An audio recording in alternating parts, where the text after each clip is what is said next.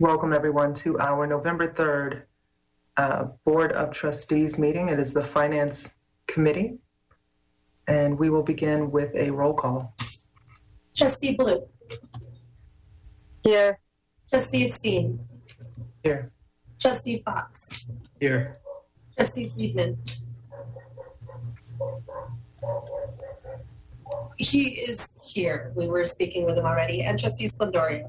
Here. We have a quorum. Thank you. Thank you so much. Now, before we get into the business of the day, I would like to acknowledge a tragic occurrence that happened today. In case you haven't seen the news, Alameda County Supervisor Wilmer Chan passed today while walking her dog. She was hit by a car and did not survive. So I'd like to ask everyone to hold a moment of silence in her honor.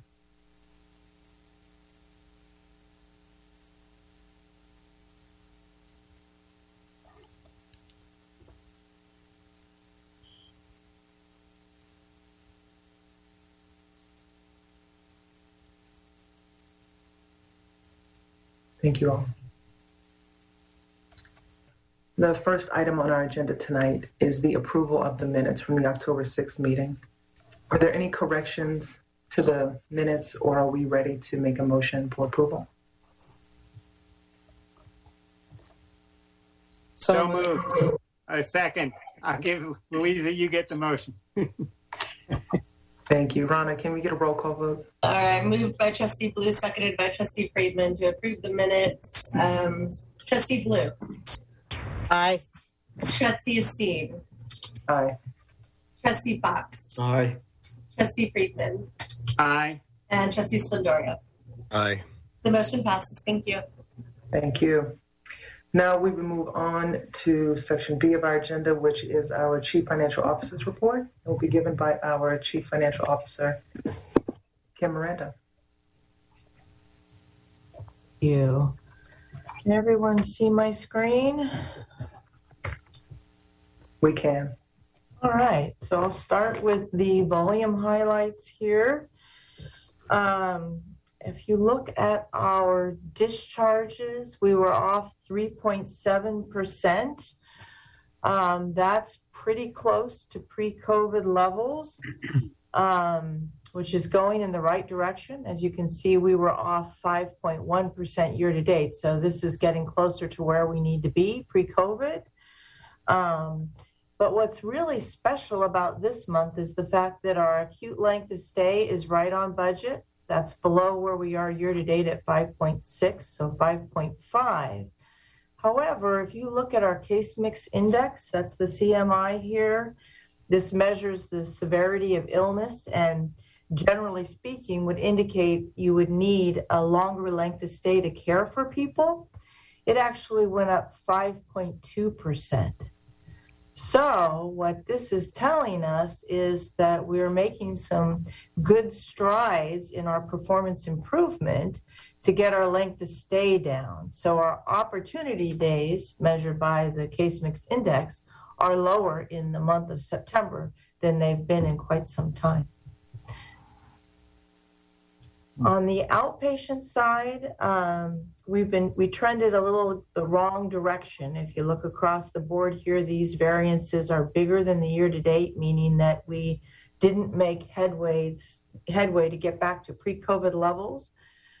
This service mix continues to be problematic for us. Our ED visits are quite a bit behind, and so are our surgeries, although inpatient surgeries were good this month. The other bright spot here is deliveries. We're 26.9% ahead of budget, 28 in the month, and year to date, too, at 75 over budget. So that's definitely a bright spot for us. In the skilled nursing area, our daily census is off quite a bit this month compared to where we've been. Basically, the COVID isolation requirements and complex patients are making it difficult to get up to full census. We also have some other issues going on at Park Bridge. We're working on the roof. We also had a COVID breakout that prevented some admissions. South Shore had a water leak. We ended up closing 3 beds. And of course, the Alameda seismic work is continuing in September, which closed 2 beds, although it did reopen on October 27th. So that was great news. So lots going on in the skilled nursing area. Clinic visits were up 10%, which is ironic in that last month we were off 10%. So we've kind of made up for last month and we're just ahead of budget year to date.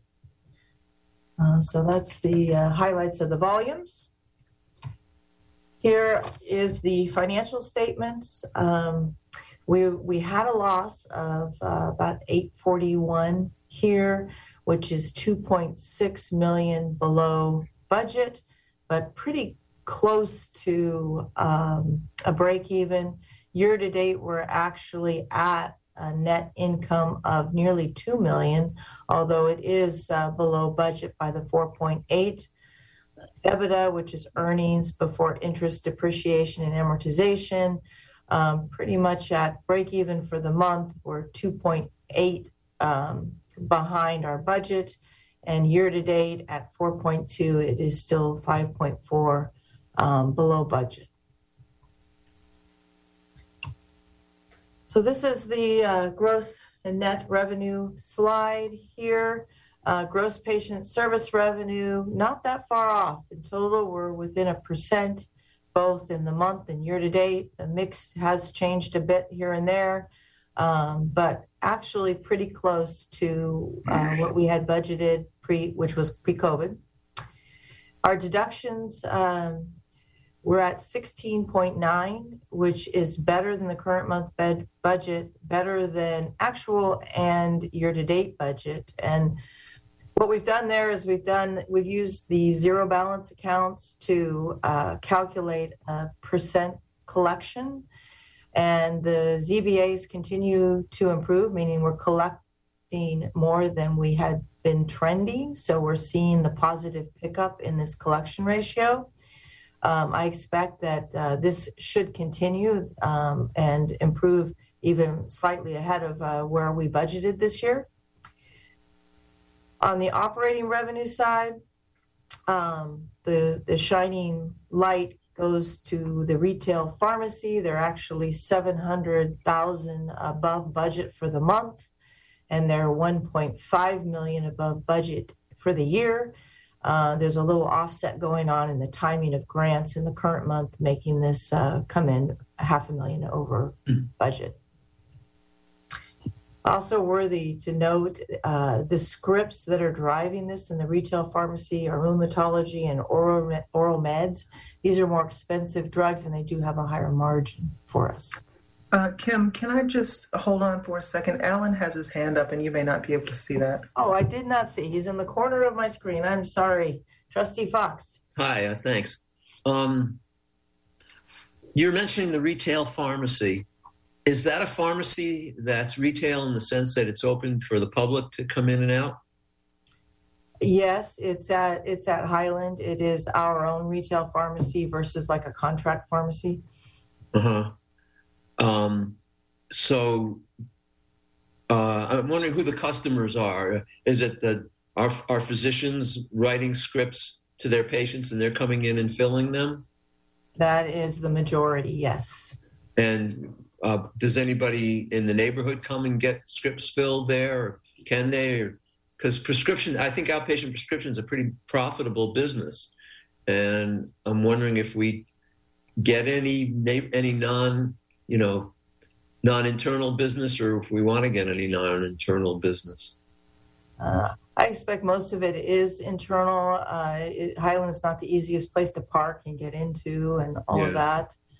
I don't know if anyone else on the call has any additional feedback. Trustee Fox, I think most is internal. I think as patients leave our ED or urgent care, which is kind of contiguous with our pharmacy, they tend to maybe walk up there and get their medications filled. Same in our outpatient setting, they can walk over and get them filled. So I think it's our own patients accessing our own medical staff that go there. But certainly, if there's neighbors or others who wanted to access it and purchase their meds there, they could. Okay. I know that pharmacy does try to have them ready for patients and try to encourage folks to use our pharmacy. There's a really specific drugs here that do drive that margin, and those are coming from those specialty clinics. How about employees? If an employee's got a couple of prescriptions to fill or refill, say, rather than stopping at Walgreens on the way home or something, could they get them refilled at that pharmacy? They could. In fact, it would be nice to even see more of our employees using our facilities, and certainly they could use our pharmacy as well. Okay, because I know that these pocket pharmacies that the big chains open up, that they're not selling tennis balls and stuff, but they're making money, and they're making money on the scripts. That's where they make their money. I love the way you think, Trustee Fox, especially as we incentivize staff coming into our health system for their own care and for the care of their families. What better way than to get your prescriptions filled while at work? My next slide here is the operating expense slide. There's just a couple variances to talk about. Of course, labor costs, which is the next slide. But materials and supplies are quite a bit over 21%, 1.6 in the month, and also for the year. And that is being driven, of course, by the fact that we have to purchase those pharmaceuticals to sell in the retail pharmacy. So that's a big piece of it. And then, although we did budget for quite a bit of PP&E, I think we maybe underestimated the amount of costs associated with continuing having the PPE available for staff. And then, of course, the lab reagents as well. And going down here, facilities, that's really just timing differences for utilities. And, it's difficult to hit that right in any given month, but we should be pretty close for the year. And general and administrative had a negative variance, and that was due to some timing of claims under our self-funded hospital liability insurance. This should level out during the year. Trustee Fox, do you have another question? Yeah, no, I really didn't. I do have a question, so I may as well ask it. I forgot to lower my hand, but on the labor, it looks like our FTEs are pretty close to budget, I think, and but we're well over budget on registry. So what's the overall productivity picture? So. This is the labor slide, and yes, we are net 20 FTE over, but what's driving this is the fact that we have a vacancy of 133 employed physicians, and the mix of those people I am still doing some research on, but overall, even though we have the big vacancy of the 133, the overall average rate is higher than budget. And then for registry, we've used 153 to fill the 133 vacant plus some, and these are at a substantially higher rate, and I have a slide here to show this in just a minute. Okay, but when you look at our total FTEs versus volume, are we at 100% productivity or close to it? I know there's a rate variance. So productivity is. Yeah, our productivity is pretty close to 100%. In all honesty, Trustee Fox, we're still trying to establish labor standards that are accurate. So what we've done this year with our FTE or work committee, we call it, is because we can't boil the ocean all at once. What we decided to do is, as someone puts in a request, if they are either over or under by more than 4 points, we're looking at their staffing plan and establishing a new labor target so that next year we'll actually have a valid,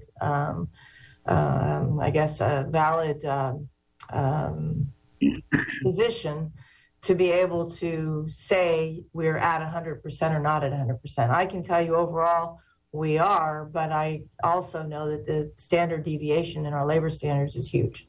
Okay, thank you. Trustee Fox, one last comment. Our productivity, as measured by the way we're measuring our labor standards, which is evolving, we were at 100.3% productivity. Looks like Trustee Blue has a question. Yeah, in terms of registry use, where is the majority of it being used? Is it mainly at Highland or is it spread across? Because I know at San Leandro, they haven't had to use registry. Yeah, it's Trustee Blue, this is Mark. Mm-hmm. It's spread, but it's mainly at Highland and mainly in the nursing areas. Mm-hmm. Yes. And then we also had a negative variance with physicians too, and this is both rate and volume variance. We have had more FTE, and we also increased our call rates. And year to date, since they're bigger variances, they're pretty much the same in the month. I laid them out here. Emergency, anesthesia, cardiology, and ortho and anesthesia relate to trying to get more cases in the OR. Those are offset by a employee benefit variance of $800,000 in the month, and that's due to lower claims in our self-insured health plan. And of course, you know, when you have fewer employed staff, you have less people using the health plan and lower costs. So that's what we're seeing there. I've got another slide, a couple more slides on labor. Any questions? I keep going here. So here's the trending. This is FTEs versus adjusted patient days. Typically what we like to see is staff to adjust to the volumes. So COVID has definitely impacted that. Right in the middle of my slide, you can see how our volumes dropped off. You can see how our paid FTEs increased during this period of time. And that is because of the 12-week COVID leave policy we put in place. So we eliminated this vacancy that we typically run at, and then we gave those people paid leave, putting us up, you know, right around budget, even though our volumes were down. And then now our paid FTEs have leveled off. They kind of dropped here and leveled off since that leave of absence is no longer being granted at that 12-week level. And we're much closer to budget, which was planned. We did a lot of work during the budget process to not allow this big vacancy cushion, if you will. And we're seeing that we are running fairly close. This next slide is the cost slide with nursing and all others. So we broke it out, otherwise it wouldn't really have explained the variance. So this side over here is nurses, this side here is all other employees. The employed is this the orange line, and you can see for nurses it is actually more expensive to hire a registry, and you can also see how registry costs have shot up. There's that blue line jumping way up. And it's definitely outpacing our employed. And then over on the other side here, it's everyone else. And you can see that our staff are, you know, just kind of, their salaries have been kind of going up. And then they have jumped up this last year. And the registry costs have actually flattened, but have not gone back to the pre-2020 level. So this peak here was caused by our strike. So our costs went way up to cover for the strike, but they did not come back down to what they were pre-strike. So we're seeing a big increase in registry rates in both areas. Any questions there? I have a question about the vacancy rate being our FTE usage being pretty flat and the budget leveling out pretty well in the last slide, and imagining that we just approved a whole new contract for registry usage, how are we supposed to have space to attract new staff that isn't registry if we aren't budgeting for that? Well, we budget for all labor, whether it's registry FTE or employed FTEs. So this is everybody, registry and FTEs, all in here. I will say that typically every budget year, everyone says they're going to hire regular employees for their budget. And then what happens is we don't hire as many as we think, and we use more registry. And so that's part of why we've got a big registry variance, although, as you saw on the last slide, our rates are way up. So this is all in. And Trustee Esteen, excuse me, Kim, we don't take our staff postings down when we hire or bring in registry. They stay up and we continue to fill those positions, and then we get rid of registry either before or when their contract comes due, depending on what we need. So over the course of the year, we're always looking to try to divest, if you will, from registry and continue to add our staff. Thank you.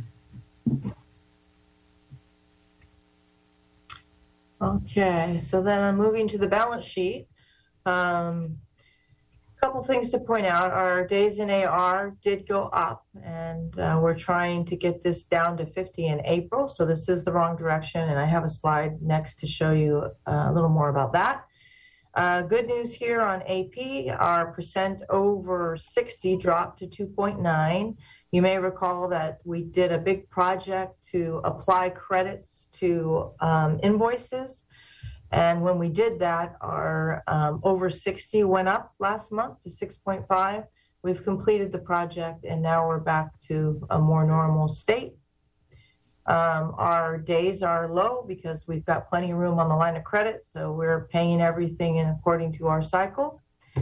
The net position did deteriorate because of our net loss so far this year. The line of credit did go up. This isn't concerning at all. It relates to timing of when we drew down funds from the county and paid vendors. And also we had a large IGT that we needed to make for the FY20 GPP. So IGT is an intergovernment transfer. So basically we need to put up money so that we can get the match from the feds, and then we get it back. So we had to put it up, and that caused our line of credit to go up. Here's the AR days graph. It's pretty flat, but it trending a little bit up. What's happening here is we had a little less cash in August, and I'll show you the cash in just a minute. And then we're having some issues in the denials area with staffing. So we're really working on trying to stabilize this and working with Huron under the BEST initiative to optimize staffing and focus to get back on track. It's not a horrible increase, but we were expecting it to go down. Here's the cash slide. Cash looks great in September. However, in Epic, that's a lower number. You can see it was 50 million. We were 52, 59. So this wasn't a great Epic collection month. What drove it was behavioral health. We got 10.6 million from Alameda County, and that reflected invoices that are part of the normal process. But in addition to that, we got the retro payment going all the way back from July 1st on our FY21 contract. So just to remind everybody, the way this works is we got to get our costs and stats together. We sit down with the county, we negotiate a rate in around December, January, and then we have to reprocess all the billing going back to July at the higher at the new rates, basically. So that was done and paid by the county in the current month. So you can see the 10.6 million there. Overall, if you look at the annualized amount, we're actually about 17 million ahead of last year. So we're looking okay overall. Here is the graphic of the NNB, or our line of credit forecast. The blue line is our actual, and then across this dotted line here becomes the forecast. And of course, the red line is those recoupments that we do not know when they will be due. This is consistent with last month. There really are no changes. The only comment I made here is that we've got in this blue line 32.4 million of cash for capital, and we've only spent 3.7. So we're running a little bit behind our targeted cash flow. Here's the graph that just pulls out the material items that tend to drive those peaks and valleys in the line of credit slide. This was actually a request of the county that I've just continued in here so that you can kind of correlate the line of credit with these large supplemental funding amounts. And then I always want to point out these looming repayments that we have coming up. I have a little news on the FY12. I think we're going to end up paying the remaining balance, which is the DISH portion. And I don't know if all of you remember this. We made the safety net care pool payment in July, and then we had talked to the state about delaying any other payments. But we're getting some additional funding that will allow us to make the final payment for that year. And I think we'll be doing that soon. I'll know more soon. We just got the email. James and I got it yesterday, so more to come. So that is my presentation. Any other questions? Oh, wait, I do. Hang on. Sorry. Sure. There, I raised my hand. Okay.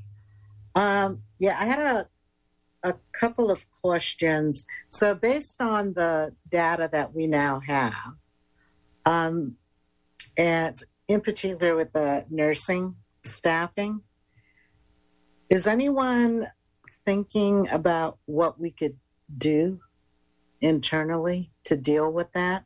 Whether it's figuring out their sign-on bonuses. I read some articles.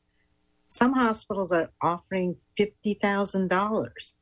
And I'm not saying we offer $50,000, right? Including registries. But, $2,000 I don't think is high enough, but I'm just throwing that out.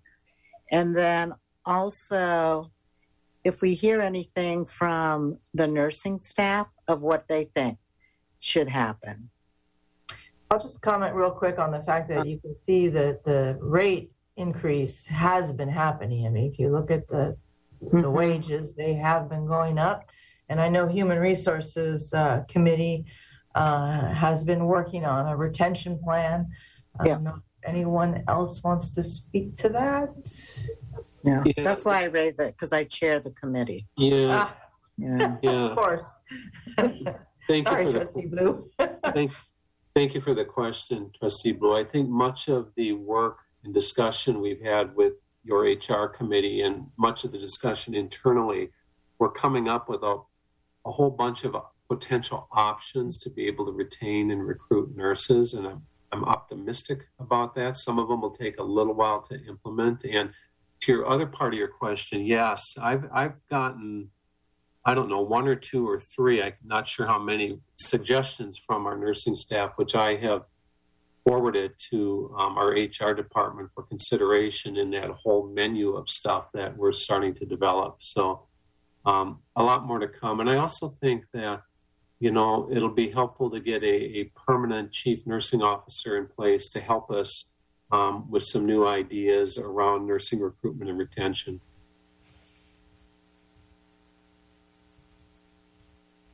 And Mark, is there any discussions that have been happening about increasing the SAN rate? Is that, the per diem rate for our staff? I haven't heard of any discussion around increasing the rate. I have requested to our nursing leaders and others, frankly, that we utilize SANs more. Much of the time, at least when I was leading nursing, 25% of our total staff was part-time or SANs. So we're trying to increase that number across the board to give us more flexibility. But have we spoken about their rate? No, not that I'm aware of, unless Lauren is aware of something. No, that we have not discussed increasing their rate. They have a 25% differential on top of the base rate.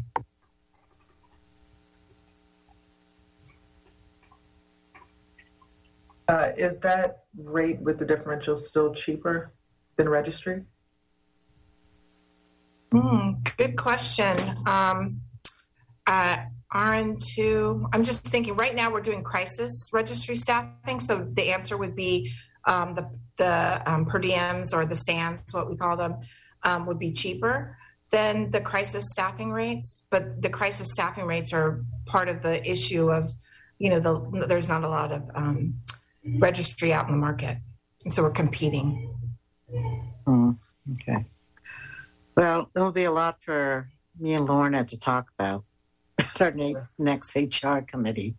Yeah, it still sounds like it's cost effective to bring in permanent staff. I see we have another hand up from Trustee Splendorio. Yeah, maybe. I'm surprised we didn't get a report at the last full board meeting. I recall in discussion regarding a contract approval for a registry. I don't remember the name of it. I'm looking here, but part of the motion was that we charged the executive team and the HR committee to come up with some incentives. I take it that hasn't really been started yet, or maybe this is a time for progress report, or it just hasn't started yet. We presented that last week in the HR committee, Trustee Splendorio, some ideas that we're actually putting out to price for market. Great, thank you. I just wanted to see if it got started. Thank you for holding us accountable, Trustee Splendorio. Now we'll hear item B2 of our agenda, which is our Chief Operating Officer's report. It's exciting. It's mental health services. I'm ready for this. Thank you, Trustee Esteen, and I'm really pleased to announce our presenters tonight. First, Patty Espeseth, our new CAO for mental health services, in particular at John George. Dr. Tanuj Siddhartha, who is Patty's partner as the chair of psychiatry and leader at John George. And Michael Miglitis is with us as well, who's working out of our revenue cycle, working on the revenue cycle, and many other processes at John George within our mental health services to make things more efficient. So the three of them got a bit and piece of this total presentation. So Patty, I think I turn it over to you to lead us off here. Be great. And by the way, while Patty's pulling it up, the presentation is really three parts. One, how we're doing in IOP. Two, John George. And then three, Michael's area of the revenue cycle and the financial issues. Patty? Okay, great. Michael's pulling that up for me just in case I have technical difficulties. So we can go to the first slide. The next slide. So I want you all to know that I am very excited about being here. I've been working with the seriously mentally ill for the last 25 years, mostly in acute inpatient settings, and also running some partial and IOP programs. And my passion is really to serve the persons with mental illness and their loved ones. I've been hosting a NAMI meeting for the last 25 years, and that's the National Alliance on Mental Illness. And it's so important to me that patients and their loved ones have a good experience.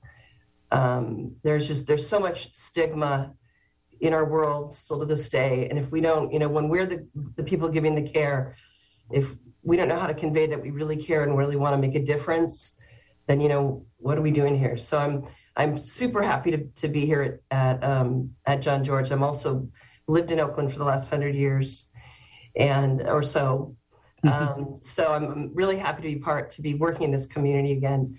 And also, just to let you know, we also just brought on Matt Wiley, who's also very experienced in acute behavioral health settings as an interim. So, and then Michael, who you'll meet at the end here, is just a great guy and really an expert in let's go after the dollars and figure that out and clean all that up. So we can move to the next slide. So I wanted to say first, I feel like sometimes there's all these assumptions that get made about behavioral health and psych units, and I wanted to share with you about two things that we're really going to work on here in John George that we're already working on. The first is reducing assaults, and hand in hand with that is stabilizing staffing. So, and some other initiatives I'll tell you about how we'll get it done. So, but if you check out John George. So last year we had, last fiscal year we had 13 assaults that resulted in injury.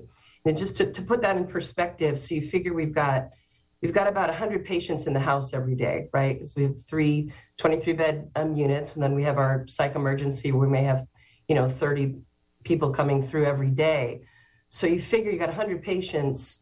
There's about 20 of them that are waiting for long-term placement at Villa or one of the other crisis reses. So that contingent can be a little bit more stable. And then maybe you have, 10 people discharging from the units.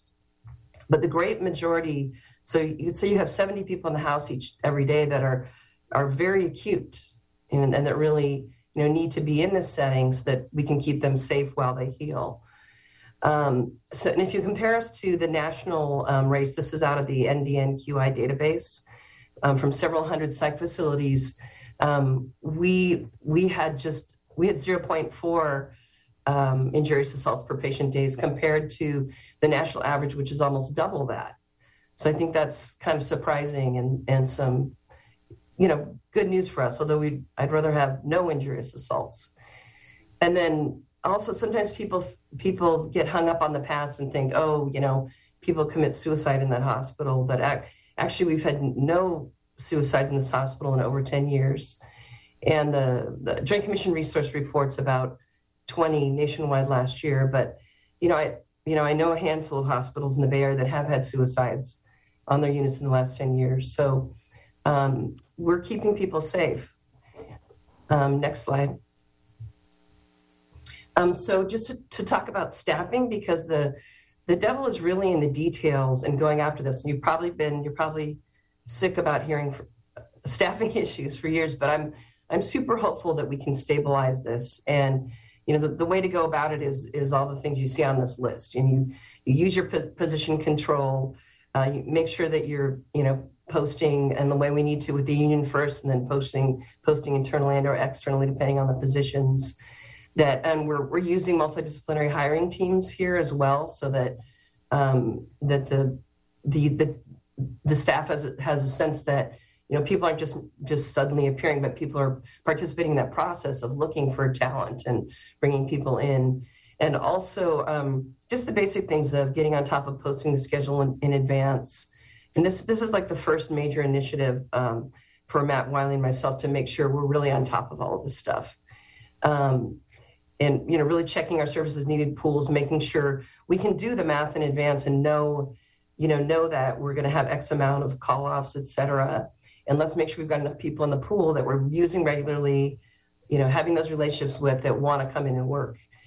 And also there's the, holding people accountable, really chasing the issues where people are frequently calling off more than what's allowed, and, where their pattern staffing aren't meeting the minimum,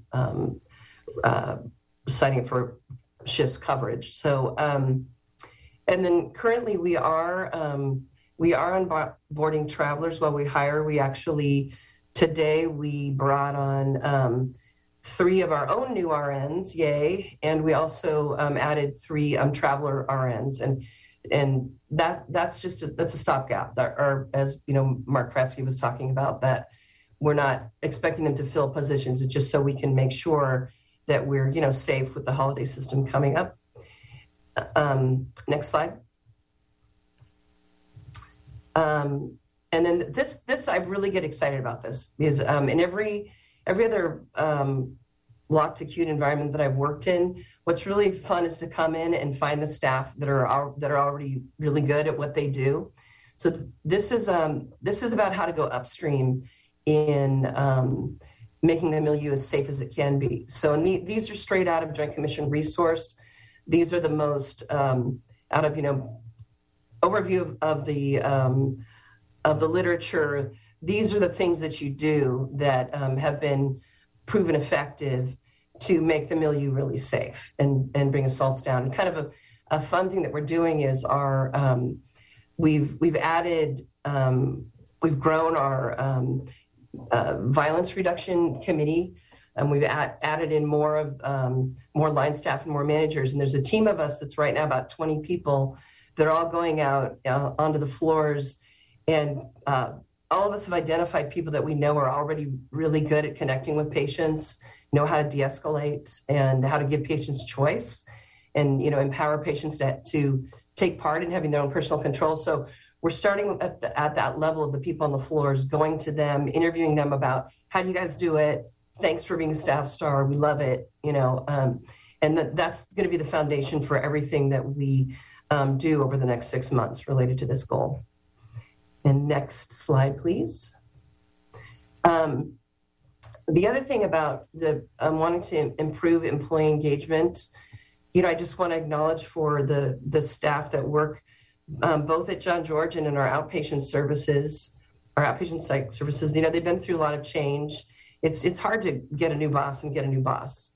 So I'm hoping to stay for a long time if you guys will have me. But I think we need to do some work around just connecting and acknowledging staff in real time for the good work they're doing, modeling leadership by being out there rounding, talking with patients. One thing that's really fun is just asking the patient, hey, who helped you today? Who do you feel like cared about you or did something nice for you? And then we're working on the other committee that I'm really want to see successful. And actually we've decided to incorporate this as part of our safety across the whole organization, which is engaging everyone in how we're going to do celebrations and recognitions. So we have a whole crew of people working on that. And next slide. So a little bit about our intensive outpatient program. So as you all know better than I do, by the way, I'm only in my I've just finished my 90 days.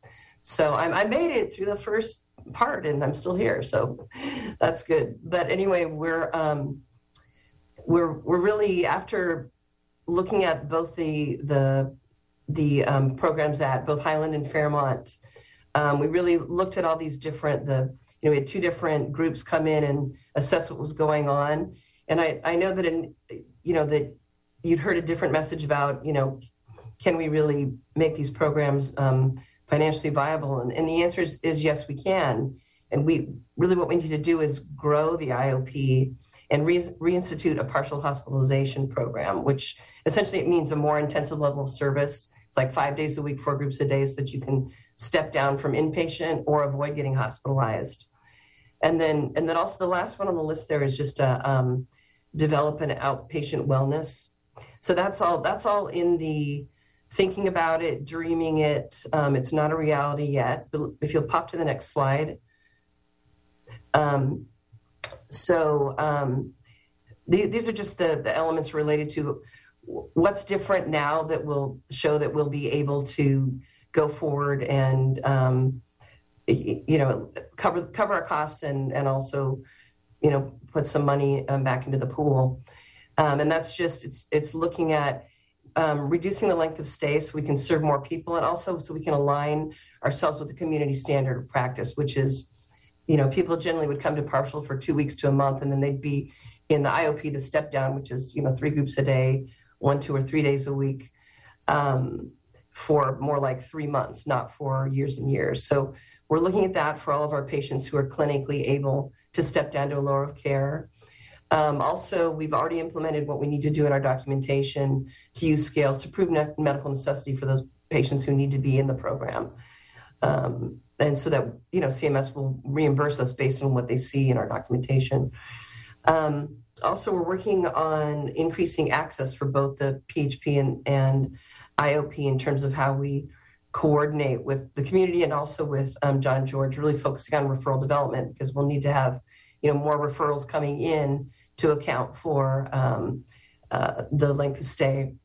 And then also we're really looking forward to getting filling that position at Highland of a manager to run that program as well. So the message is one of, we're going to grow these services. And, I know we can do it. And actually, a little caveat, back in 1998, I helped start the partial hospitalization IOP programs. I brought them to this campus with another organization. So for me, it's exciting because I was there when it started, and I feel very confident that we can fly this airplane. So let's see, next slide. So like I said, we're going to we actually have just started having our first patients in the partial hospital, adding that fourth group. And because we're looking at those percentages of patients that are Medi patients, the Medicare Medi-Cal patients at John George, we're creating a space to be able to bring some of those folks in who are a little more acute than people who've been in the program in recent years. And also, it's in the same area as the IOP, so it's an opportunity because the current staff are already there at this point. If you'll go to the next slide. So this is just to kind of explain the difference between what's ambulatory, our substance abuse disorder and our mild to moderate group versus the focus at John George and at the Fairmont and Highland clinics. So we're continuing IOP, we're adding PHP for the seriously mentally ill. And then again, that's a dream and a thought, the specialty mental health wellness for the severely mentally ill. And as part of that, we're really hoping we can partner with behavioral health care services to make that a reality.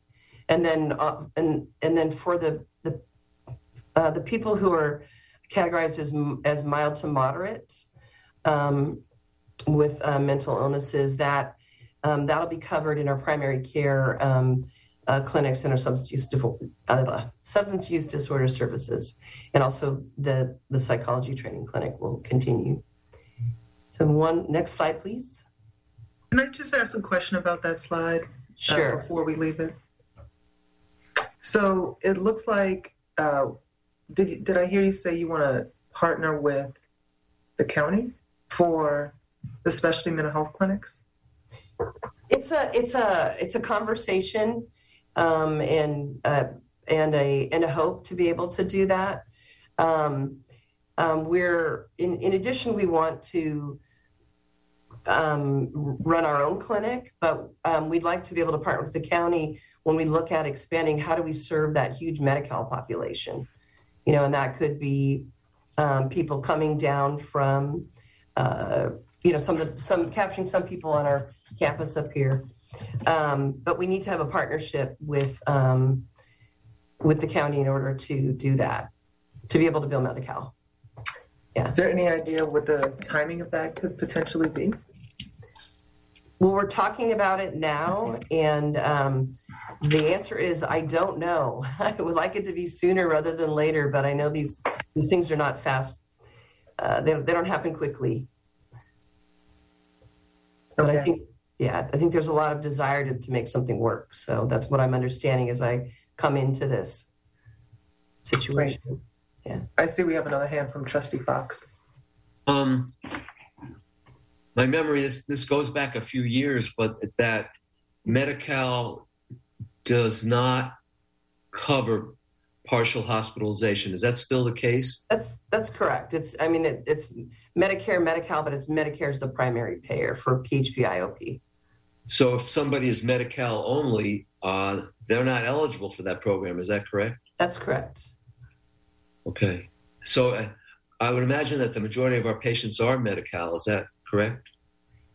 At John George. Yeah. But of course this program has run a healthy census of 20 plus at one campus and 55 at the other campus with that Medicare population, because as you know, many people with severe mental illness qualified for Medicare because of their illness, not their age. So it really is that seriously mentally ill population. Disabled population. Yes. Okay. Thank you. Okay. Thank you, Trustee Fox. I see Trustee Bouquet has a hand up. Thank you, Madam Chair. And thank you for that presentation, Ms. Espesis. So this is context, and I know you've only been here, less than 90 days, and we have a new administration. And many of the trustees weren't here for the prior discussion, but 18 to 36 months ago, there was a long discussion about the dissolution of the IOP in our system. So this is a sort of a complete reversal of prior positioning on it, and it's a big ask. So I don't know if you can do a short version. Can you walk us through how we've come completely different from where the prior administration was having a viewpoint on this? It can be a little bit confusing for the audience who maybe have been following this particular issue. And again, for those who attended meetings 18 to 24 months ago, especially in the Quality Committee, there were big discussions about the dissolution of the IOP. So you can imagine this can be a little bit offsetting. Oh my God, this is completely different than a prior position. So thank you for that. Yeah, there are a couple of things, and Mark or anyone else feel free to jump in as well. But I think when we got the recent reports back that really showed the analysis of everything, what we figured out is if we do the billing correctly, we can make money on this. And if we do what we need to do in our documentation, we can protect the medical necessity and the needed length of stay. And so it's really looking at the volume is there if we focus on referral development and bringing people in, so it's just a perspective of knowing that it can be done, especially if we build correctly and we add back in the PHP level of service, which is a better balance. But also there's just a lot of community goodwill and support for let's not cut services to the severely mentally ill. If we can make it work, and then let's do that. Trustee Bouquet, just a couple other comments. One, we know that it was most helpful to get an expert consultant to come in and take a look at the program. We discovered that we're billing about a third of the revenue we should be, number one. Number two, we found out many of the programmatic issues that Patty has mentioned that was maybe holding our program back a little. We've got really, really good staff who really believe that this can work as well. Plus, the Highland IOP program, by way of this fear of it possibly closing, I believe the volume just started to dwindle a little at Highland. And we know we can bring it back. That volume has been there before. And by way of our consultants, we know exactly the amount of volume we have to have, exactly the length of stay we need to have, exactly the number of groups we need to have. So when you put it all together, we penciled out pro formas about whether we could do this financially, and the answer was yes. So I don't know if that much detail was in the thinking of the prior administration, but we went through a great deal of detail around this. I appreciate the analysis, Mr. Fratsky, and to this administration on this, because I'm just going to say I appreciate it. Thank you very much.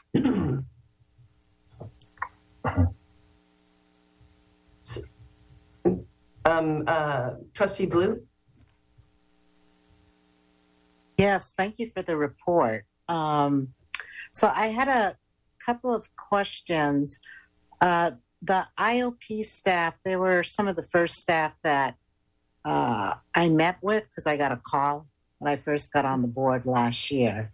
And they had told me back then that there really was an opportunity to expand the program. So did we actually expand the program, or are we just moving our patients to John George and Highland, where we have an IOP there now? We're beginning to expand the program. We're not moving our patients back to John George, not at all. The plan is to grow the program and hopefully grow the service line too, to be able to have our own clinic and our own some kind of wellness model as well.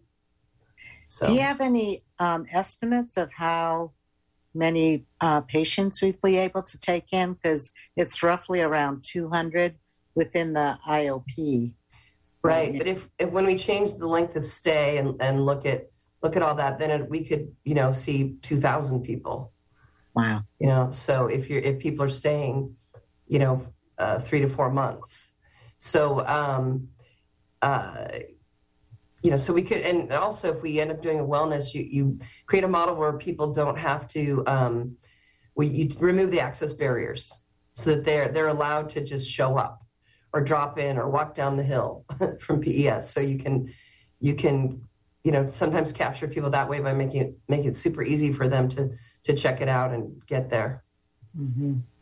And do you have an estimate of how many staff you will need once everything is up and running, or do you have an estimate as you open up?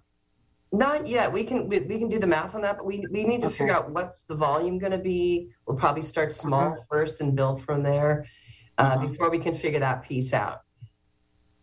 Thank you. I do have a couple more slides that I can do quickly if there are no more hands up here. I think. Thank you for humoring our questions. This has been a hot button issue. I'm sure you knew. Yeah. Thank you for the questions. So next slide. So this is just a little bit more about and this is all thinking it, dreaming. And by the way, I didn't dream of this or think of this. I want to give big credit to the staff that work in the currently now IOPs at both campuses because they care about their patients and they want to make sure their patients have the right level of care. And so they really help develop if we could build a program for step down, what would it look like? So the idea right now though is we have some space probable at Fairmont. That's a good amount of space in the H building that could be a possible location. And the hope would be maybe, who knows, someday at Highland as well. But because there's space existing at Fairmont, we thought, let's start there. So, and I said the other things before. I think we got another slide here, right? So actually, this is the point where I get to pass the baton to Dr. Siddhartha, who I think you all have met. Thanks for Dr. Siddhartha came in on his holiday. Thank you, Dr. Siddhartha. No, thank you, Patty. I'm glad to be here. Actually, this is a brief comment on, we were talking about staffing as Patty shared that the main focus is currently on, we are really looking into decreasing the assaults. And the other thing is about staffing. And even in psychiatry, we have had significant problems with staffing through COVID. Actually, it was okay in the beginning, but what has really happened is that attrition has happened, and then those positions that are left vacant have been hard to fill. And especially how in behavioral health in general, and also in psychiatry, because so much of the outpatient work can be delivered remotely via tele. There has been an explosion in that space. And so there has been, transition for a lot of the doctors who are already working getting better options within the tele space. So what has happened, the difficulty has been in filling positions in our psych emergency room and inpatient psychiatry. So that has been a challenge over the last, I would say, about a year now. And during that period of time, we are essentially ending up at too many transitions of care, which leads to obvious problems. So, but we are working on it. Currently, Traditions Behavioral Health provides services in both those spaces. We're working with them. Currently, they have given us a notice, actually, of termination of contract effective February 21. But there have been some conversations after that, which could lead to another agreement, which could ensure staffing on those both both sides. And then we are looking at other options too. But overall, it also has created an opportunity for us to kind of really think about the model of delivery of care, looking at how we schedule and staff. So, everybody on this call, I think Patty and Mark and Dr. Tornapane, they're all been involved in this process. So, just to say that it's been a little bit of a challenge.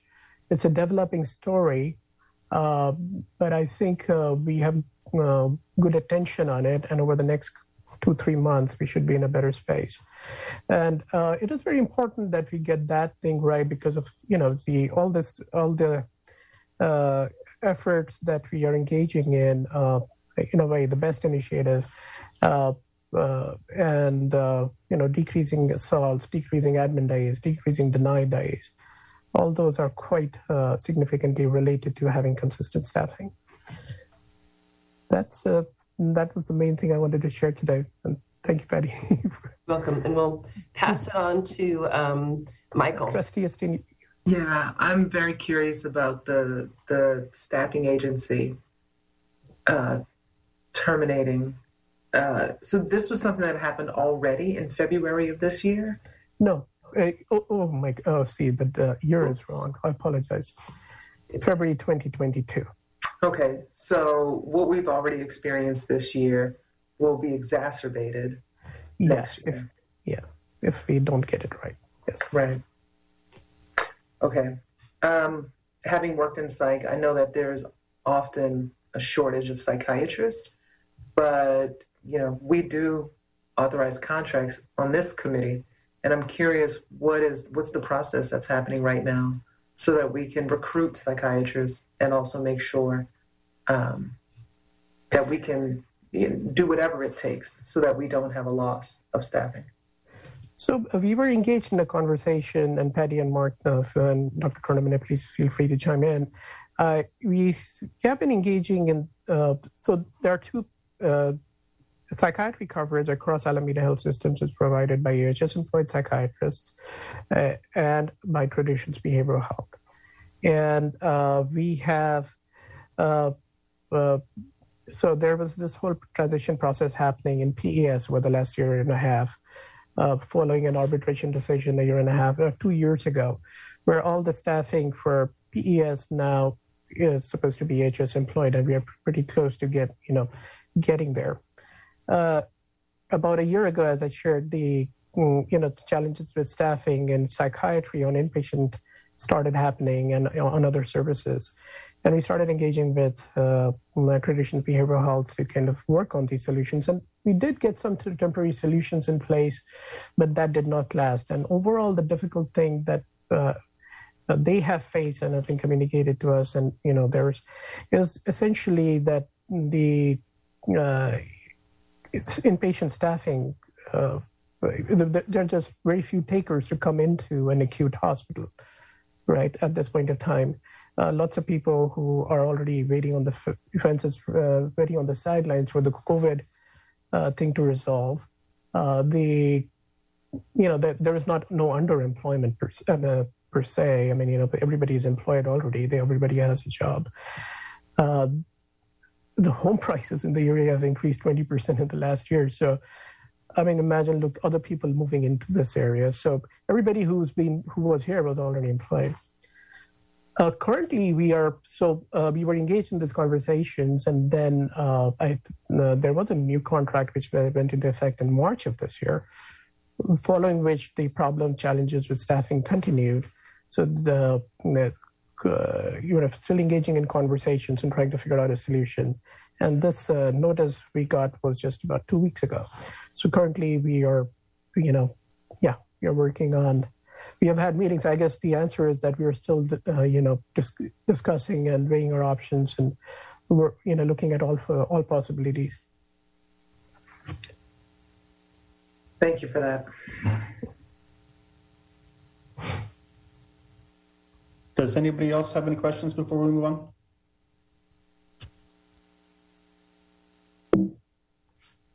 Okay. Oops. Hi, everyone. Thanks for having me on this evening. My name is Michael McLitus. I was hired earlier this year as the interim director for billing operations for John George. Before we move forward, I want to take a quick moment just to do some quick level setting to make sure that everyone has the same understanding of the patients we serve at John George, as well as how we get reimbursed for those services we provide. At John George, we provide both inpatient and emergency services for the mental health. And as you can see in the patient mix graph down on the bottom left-hand corner there, the vast majority of our patients are Medi-Cal and qualify under the Short Doyle Act in some capacity. And so for some of you who are, I don't know if everyone's familiar with Short Doyle, but essentially it is a Medi-Cal program that focuses on providing mental health services. And what's unique about Short Doyle is that it's actually run at the county level, not the state. So what we do is AHS invoices the county for all of the mental health services we provide at John George. And that's based on a specific rate structure that gets negotiated with the county on an annual basis with a not to exceed contract that's in place. The county then in turn bills their services, or bills the state for the services that we invoice to them so that they can get reimbursed, and they use an EMR called Insist. Any questions about Short Doyle before we move on? Okay. You see one other graph on here, and I want to talk about the numbers real quick, and this is why we're going to be focusing on the Short Doyle patient population at John George tonight. If you look at the numbers, you see that out of all of the inpatient bed days, and these are the averages for the previous fiscal year. So the trends do vary from year to year, but these were the numbers that we experienced last year. So out of all of the days that spent in a bed at John George inpatient, you can see that only 45% of them were billed at the full acute rate, whereas over 30% was billed at a lower admin rate. 10% of them were denied completely because there was some sort of discrepancy between our system and their system. So Epic and Insist, there was an account level discrepancy on 10% of the accounts. And so those fell off and were denied. And then another 9% due to a lack of medical necessity. I have a quick question. Maybe more than one. So the not to exceed contract negotiated annually with the county,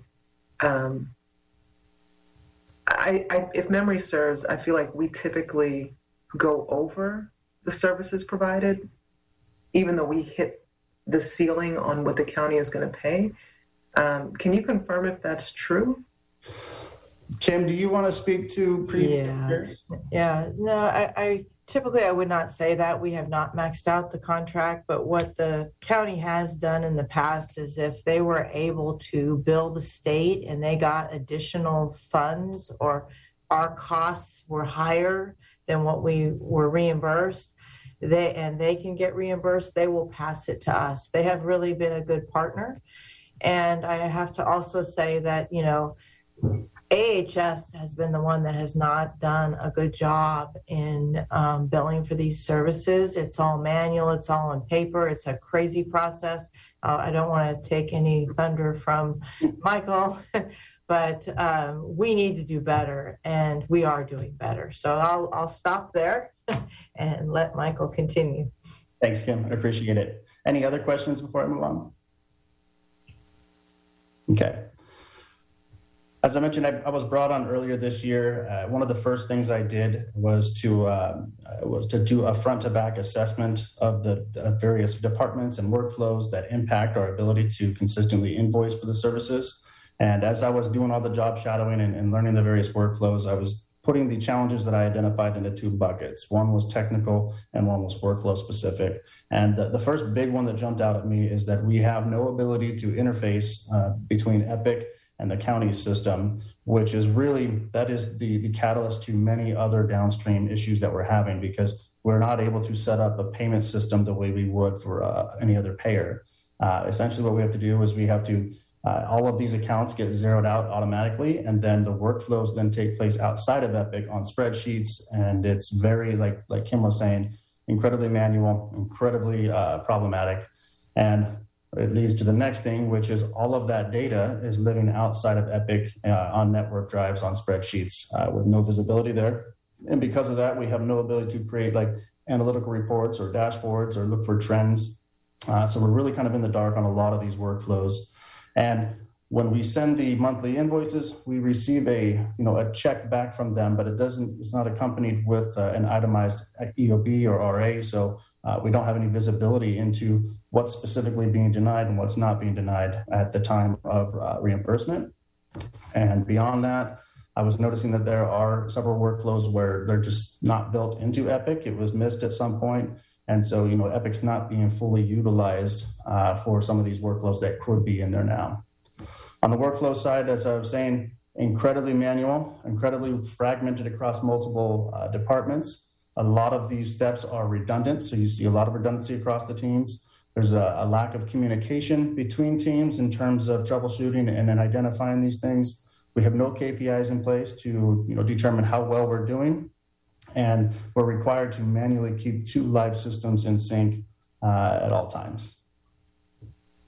I do have a question about Epic implementation. Is Epic fully implemented at John George? Epic is fully implemented. There were just some workflows that I identified that had not been caught and not configured at the time of go live. Great. When was go live? It's September of 2019, if I'm not mistaken. Correct me if I'm wrong. Okay. Yeah.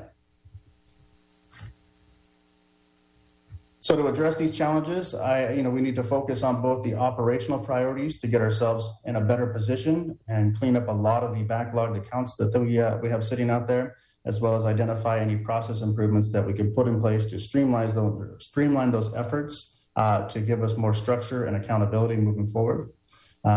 These are 4 of the big priorities on the operational side. The first one being a big one, there was no dedicated billing team for John George at all. We had one person. There was no adequate training or cross-training for other people. So when that person was out sick or on vacation, there was no backup. That person actually did leave. So the first goal for me was to backfill that vacant FTE that was in place. I was able to hire somebody on. She's an amazing replacement. I also have 2 additional temporary employees assisting with the backlog. And the goal is to post and hire a second FTE so that we do have that, multiple person coverage. We do have 2 people cross-trained on all these workflows. And the plan is to it'll be a net 0 addition for FTEs, because we're taking one of the workflows from another team. The person who previously did that just retired. So the FTE is vacant. We the hope is to move the work and the FTE over at the same time so that we've got 2 dedicated FTEs on the billing team. Another thing that was in a precarious situation was the monthly invoicing. We were previously at one point a full 12 months behind. That was holding up over $30 million in revenue. And then, of course, with the 12-month timeline or deadline for filing, we were losing millions more every month because of the timeline or the timely filing denials. We are currently sitting at 6 months behind, and we're actively cross-training all 3 employees right now, with a goal of being 100% current and fully cross-trained across all 3 in the next 90 days. Another place where we were losing a lot of money, the county sends what's called unmatched reports. And essentially what that is it's every account with some sort of discrepancy that's holding up the ability to invoice for that account or to be reimbursed for that account. It's around $3 to $5 million in revenue held up every year. We were 2.5 years behind on it. We just finished fiscal year 20, so we were able to complete 19 and 20, and we are beginning work on fiscal year 21. It's a very manual process at this point, but so the goal is in the next 60 days to be 100% complete with fiscal year 21 And then we'll start establishing this as a monthly task so that it's not such a daunting thing, and we'll have more timely reimbursement on that. And then I mentioned this a little bit a moment ago, the fragmented workflows. So there are three major components that ultimately feed into the ability to send an accurate and timely invoice. The first is the data entry that's being done by the registration team. So they enter all patient data into the county system. So AHS has access to INSYST. They enter all the patient encounter information. Then once a month, the county sends us what's called a reconciliation report. That is, I call it the raw data. So it's everything that's been entered into the system in the previous month into INSYST. And then somebody else on patient access would reconcile that against what we have in Epic, fix any discrepancies or that they find, and then what they complete ultimately drives what's invoiced at the end of each month. So current state, the billing team, my team, has been cross-trained on the reconciliation piece, and we have actually just did the first month's. We are finishing it up this week, and the goal is to fully transition that over, as well as cross-train on the census data entry into INSYST, and have that transitioned over in the next 90 to 120 days. And with that, we feel like we'll have more visibility into the accounts. We'll be able to own every step of the process. We'll be able to make sure that we can take a more proactive approach on reconciling any kind of discrepancies, with the ultimate goal of more timely filing and fewer accounts on the unmatched reports.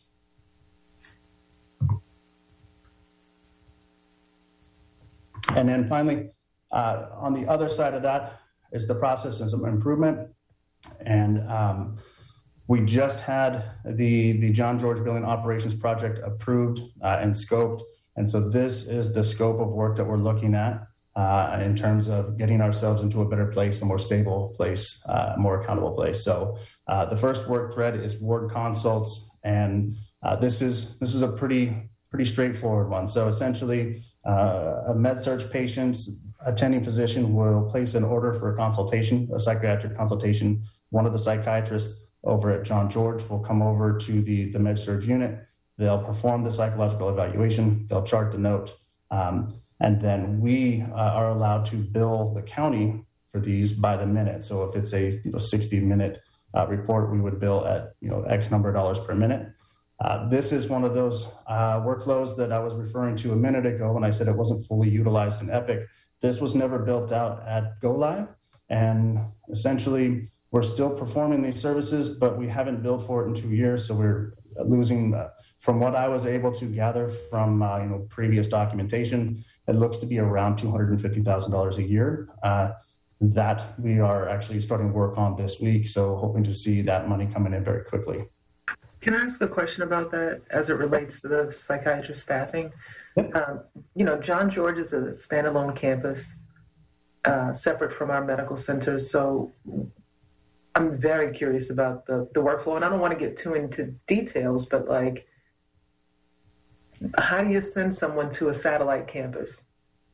I'm not sure what, as far as staffing resources go, maybe Dr. Siddhartha does. I have spoken with Dr. Villanea about this as we were doing discovery. And the topic of resourcing never came up. It sounds like it's just something they've always done and it wasn't a problem. But again, that's maybe because we just didn't talk about that piece. But essentially they get a phone call or a message or an order in Epic, and then whoever's available would then travel over to the other campus, provide that consultation, and then chart that into Epic. And that's the workflow that we're trying to push. I can add a little bit to that, Trustee Esteen. Essentially, we have always had a consult service, especially focused at Highland, and it was in person. A lot of our services in the COVID time have become at least hybrid tele. When COVID hit, we also had an in-person consult psychiatrist covering San Leandro and Alameda Hospital, two separate, one AHS employed, other with Traditions Behavioral Health. But what we did when COVID started was we started, we were really worried about, we were going on diversion a lot. I think I've talked about this in the past. And we were really worried about the EDs completely coming to a standstill with behavioral health patients because we had to decrease the census in PES. We couldn't just have 40, 50 patients in there. So one of the things we did was we started covering our EDs using telepsychiatry, using the psychiatrists who are currently working at John George, right? So during the daytime, live people at the campuses, during the evenings and weekends, tele from John George. So that's how it's the same EMR. So the messaging, although you have to operationalize and have shared agreement about how you're going to do it exactly, but that actually is not that difficult, and that has worked out okay. But how that really ties into billing is and if the charges are being dropped, and at the back end if it's being billed and reimbursed, if the contracts, for example, covers it not, that for example San Leandro and Alameda, I think, at least there was a challenge with not having a direct contract with the county BHCS about ward consults at those two sites. There was one for Highland, for example. Yep. So,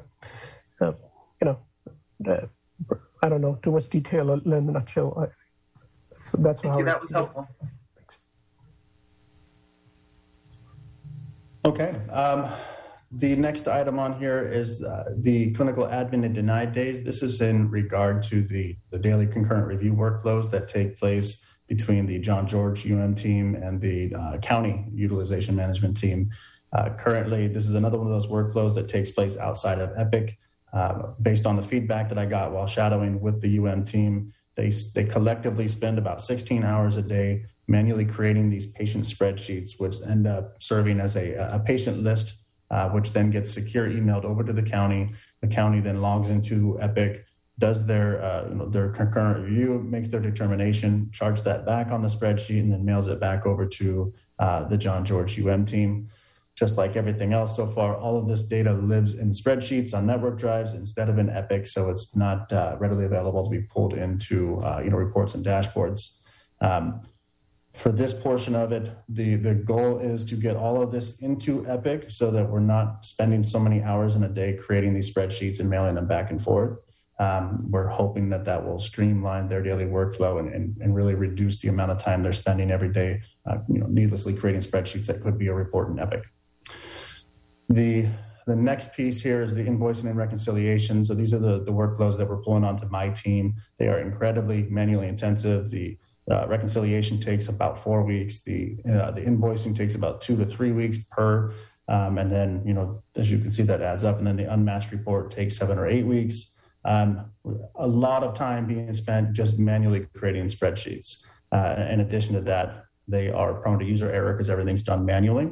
So what I'm planning to do, and I've been working with business intelligence already, we're creating custom database tables to using the reconciliation reports, that raw data that we get every month from the county, and then we'll use that to start pulling it together with Epic data, and then automating as many workflows as possible, taking that human error component out where possible as well. So hoping to see some significant savings in time there, as well as fewer errors.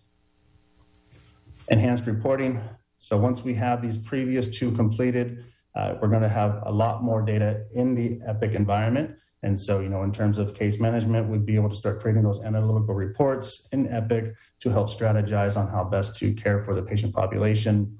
Invoicing and reconciliation with that custom database table I was just referring to, or the series of them, that can feed analytics and start giving us a lot more visibility into the data and what's going on with these accounts on a monthly basis. The next one is PES and IP, inpatient encounters.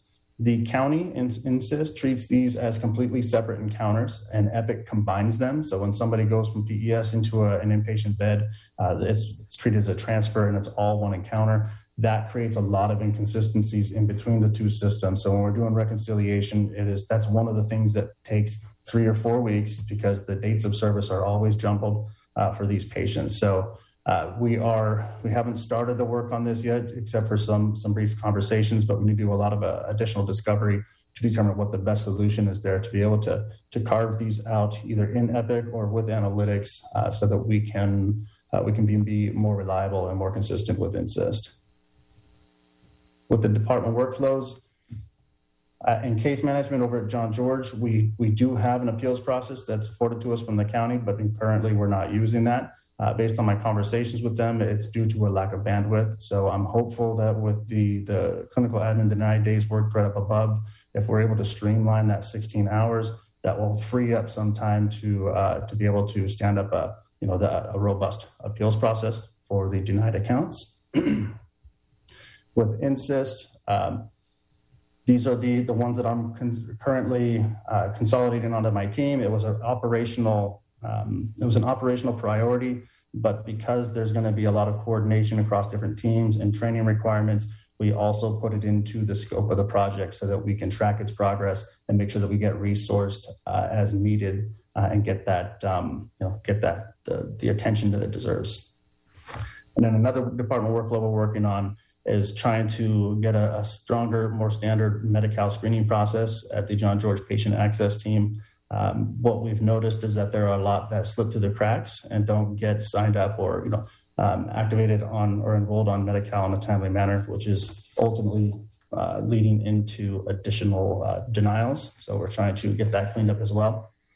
And then finally, we want Epic to be the source of truth. We want to be able to see the entire patient revenue cycle within the EMR that we use rather than on spreadsheets. So working with the county and figuring out ways that we can do that. Ultimately, we want to be able to get some kind of itemized EOB from them so that we can really close the loop on what goes on with these accounts. And then finally, we want to establish KPIs so that we can gauge our ongoing performance and make sure that we continue to move forward instead of constantly having to look in the rear view to clean up our historical messes. Any questions about any of that? I want you to take a deep breath because that was a lot. It was, and I apologize. I know that we're behind on our time, so I wanted to get through it all and not ruin everybody's schedule. Oh, no ruining at all. You were great. And I really appreciate your entire team. Hearing from the three of you tonight and all these improvements is just, it's heartwarming. I really appreciate all the work that you've put in. And, it was mentioned that one of the issues at IOP was billing. I want to know if you're focusing any of your expert attention for billing on the IOP system. The conversations, and first of all, thank you very much. I'm actually very excited. Every day I'm a little bit more excited when I see the progress that we're making. And frankly, I owe it to the three people I've hired on because they are fantastic. But the conversations have started. I've had a brief conversation with Patty. I've had a brief conversation with Kim. It's not in scope at this point. My focus right now is to, the house is on fire, and I want to make sure that we put that out and we're maximizing our reimbursement for John George first. But then, as we get that stability and I don't have so much time being, required for these other efforts, I would love to take part in some of the IOP. But right now I'm not part of the IOP. Thank you. I see we have some trustees with hands up. I think I saw yours, Dr. Chair, first. Thank you. Thank you to all the presenters. I'm going to focus on Mr. Michaelides. Welcome, sir. Thank you. I got to tell you, I'm a little dumbfounded, and I mean in a good way. I've never seen such a analytical dissection of the problems with regard to rev cycle out of this section of our system. For me, this has sort of been a black box. I've never really understood it. And sorry, I'm not trying to do those thumbs up. I think Zoom is now putting all kinds of marks on. Well, I'm thumbs upping you, but now it's doing all kinds of stuff. So, a wise person once said, first seek to understand. That was actually our COO who told me that. So I thank you for giving me an understanding of something. I'm still a little overwhelmed by how much there is.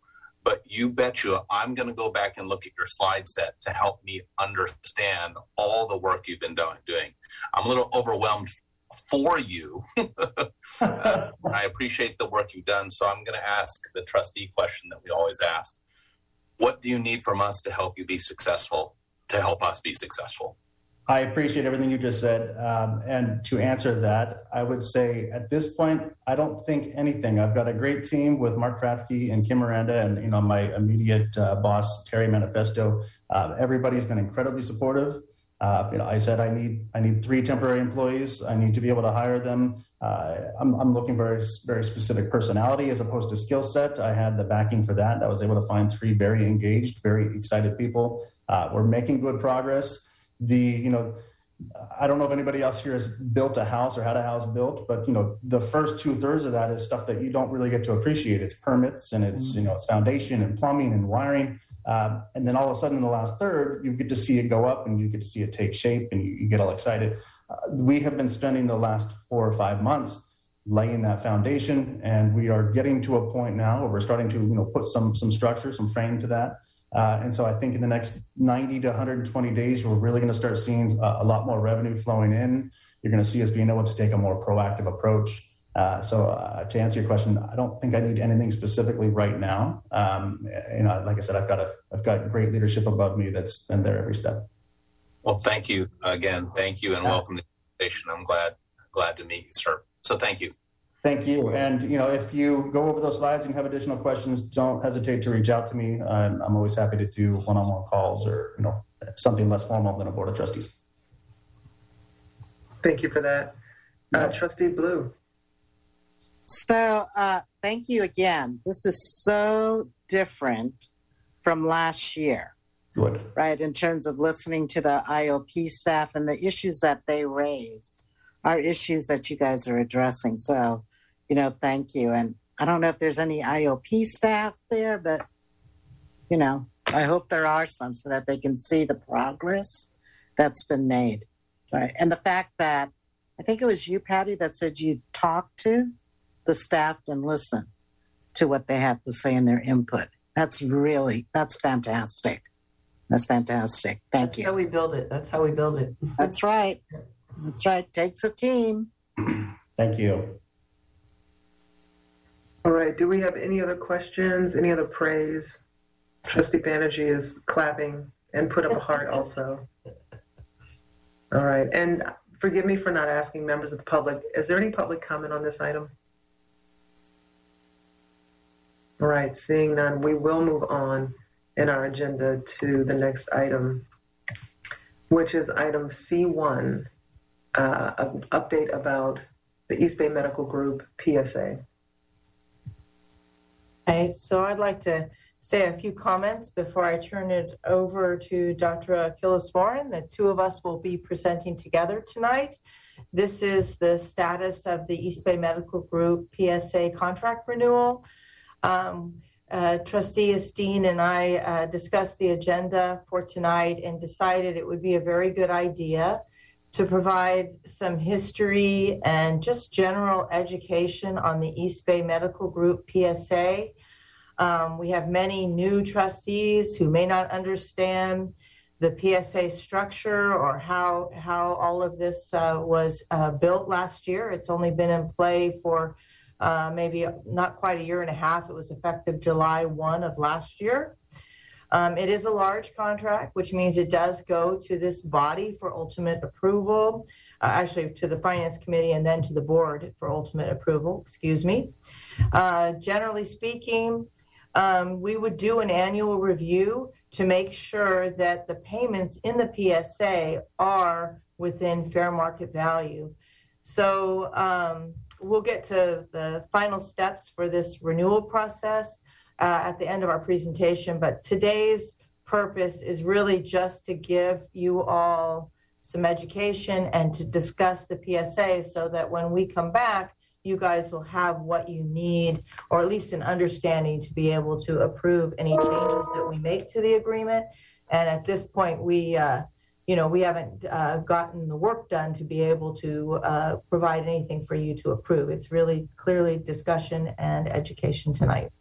So having said that, I'm going to turn it over to Dr. Achilles-Warren to start us off. Great, thank you. Good evening, trustees and colleagues. I think you have probably seen some slides from me over the past few months as the president of East Bay Medical Group around just the history of the group, where we're at right now, some of the primary challenges we're facing as a group. So I'll take a moment to refresh your memory, but I do want to kind of step back and say, I believe we're at a point right now as an organization to have, although a very low level of maturity, a level of maturity to actually review our professional services agreement for the first time since its inception in July of 2020. And having met most of the physicians in EBMG, and I feel very accountable to them, the things that they're asking for have been, a review of their compensation, a review of their benefits, or opportunities to professionally develop, review of their contracts around language. And these are things that have been asked for not just my tenure over the last 8 months, but really for years. So this is the first time that some of these things are being addressed for our physicians since some of them were hired years ago. And I think at the end of the day, they just want to be valued for their work. And, I think that they have demonstrated some extreme patience with all the changes in the medical group merger that happened over the past few years and culminated in East Bay Medical Group forming last July. And then some of them could not wait any longer. And so that's where we've seen the 10% attrition of the physician group, over the last year to date. And that's where we're at. So this is being fueled by both opportunity and long overdue addressing of the issues that the physicians have faced, but also a crisis point that we're reaching. And obviously we're seeing that all over the system in terms of staffing as well. So to me, this represents sort of our first real collaborative effort between East Bay Medical Group and AHS, truly driven by the priorities and wishes of our physicians, our physician leaders, but also the needs of the system and our patients in terms of staffing our clinical services. So we can move to the next slide. Just as a reminder of the scope of East Bay Medical Group, about 300 physicians representing around 200 FTE, 25 specialties represented, and not, unfortunately, not encompassing our mental health colleagues who we just heard from, but a number of other specialties represented here, covering and servicing many of our facilities, including all of our acute care facilities and wellness centers. Next slide. All right, so this is a graphic or a picture of the PSA. As they say, a picture's worth 1,000 words, so we'll see. But the way the PSA is structured is there is a fixed component, which is represented by this blue bar. And these are, the months of FY21. This is the 21 actual. And then there is a variable component, which is represented by the orange and the green together.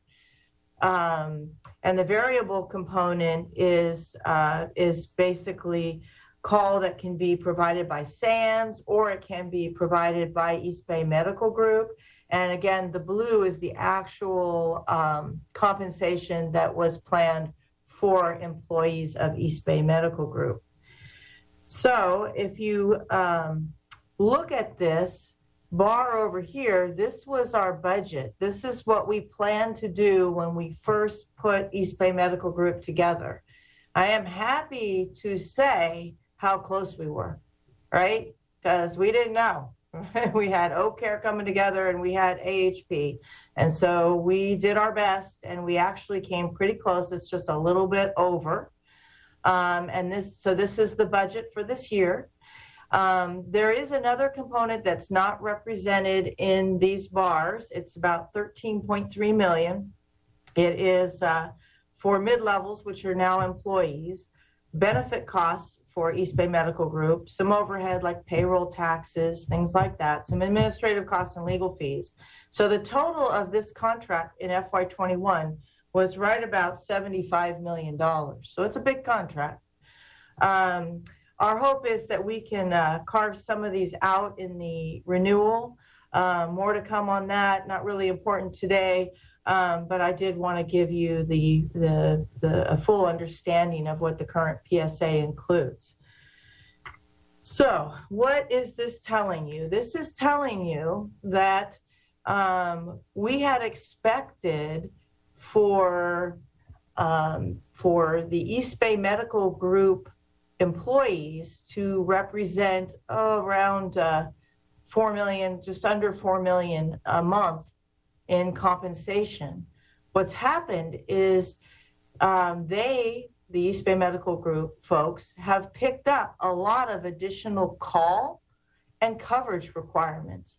So they ended up picking up all of this green area here, much bigger than what we had planned. And the orange shrunk substantially, really. So the East Bay Medical Group has really stepped up to help ensure that, we've got our call coverage and our patients are being cared for, even despite COVID. So that is what this is telling you. This top line here is the FTEs. It's pretty flat. It picked up a bit, and then it's been pretty flat through June. However, we're going to have a slide here in just a few minutes from Dr. Achilles Warren to talk about what's been happening since June. The next slide here was the original goals of this PSA. They were to empower East Bay Medical Group to partner with AHS to lead AHS.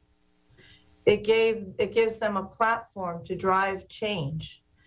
It also simplified the administrative burden of AHP. We used to charge back our legal time and our accounting time, and we had all these chargebacks, and we created a very complicated structure that we were able to eliminate. We wanted to drive quality and patient care. And again, by giving East Bay Medical Group a platform, they have the ability to help lead and make this happen.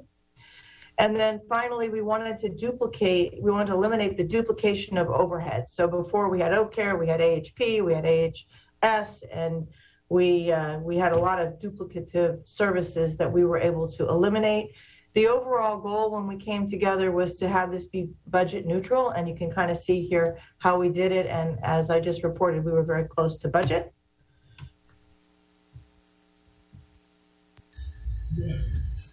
Okay, so in terms of kind of how we're moving forward with our professional services agreement revision, renewal, we thought to establish some guiding principles, and these are mutual between East Bay Medical Group and AHS. They've been approved by our compensation committee, our board, and certainly have gotten buy-in from our AHS executive team as well. And so really what we're hoping to do is, ensure that we have a compensation structure that's fair and transparent, that really incentivizes our great talent to stay. And also builds a culture and an environment where the people that come here who are truly mission driven and change makers can actually realize that potential to be that in our system. And then our values that are guiding that are really those of collaboration and optimization of our existing resources. And so our plan is to really develop sort of a roadmap around how we're going to structure compensation, but also some of the support that AHS and EBMG need to provide one another over the next 3 years, so we can get to a point where we have stability around our clinical service staffing from a physician perspective. We can go to the next slide. And so just to drive home the point of kind of what we're facing, we've had 19 physicians leave, which represents somewhere around 10% of our FTE workforce since January, with a few more having given notice towards the end of the year. And June and July and August, I would say, were the major drop-off points, because that's when people plan to move during the summertime when school is out. And I would say that there are several service lines that we're looking at that are critically at risk, where we need to really stabilize them if we're going to continue providing the level of service that we are, which often are 24/7 coverage in the case of our acute care, our surgical services, and then certainly ensuring that we have enough primary care providers to, see all of our covered lives. I think we have a question from Trustee Blue.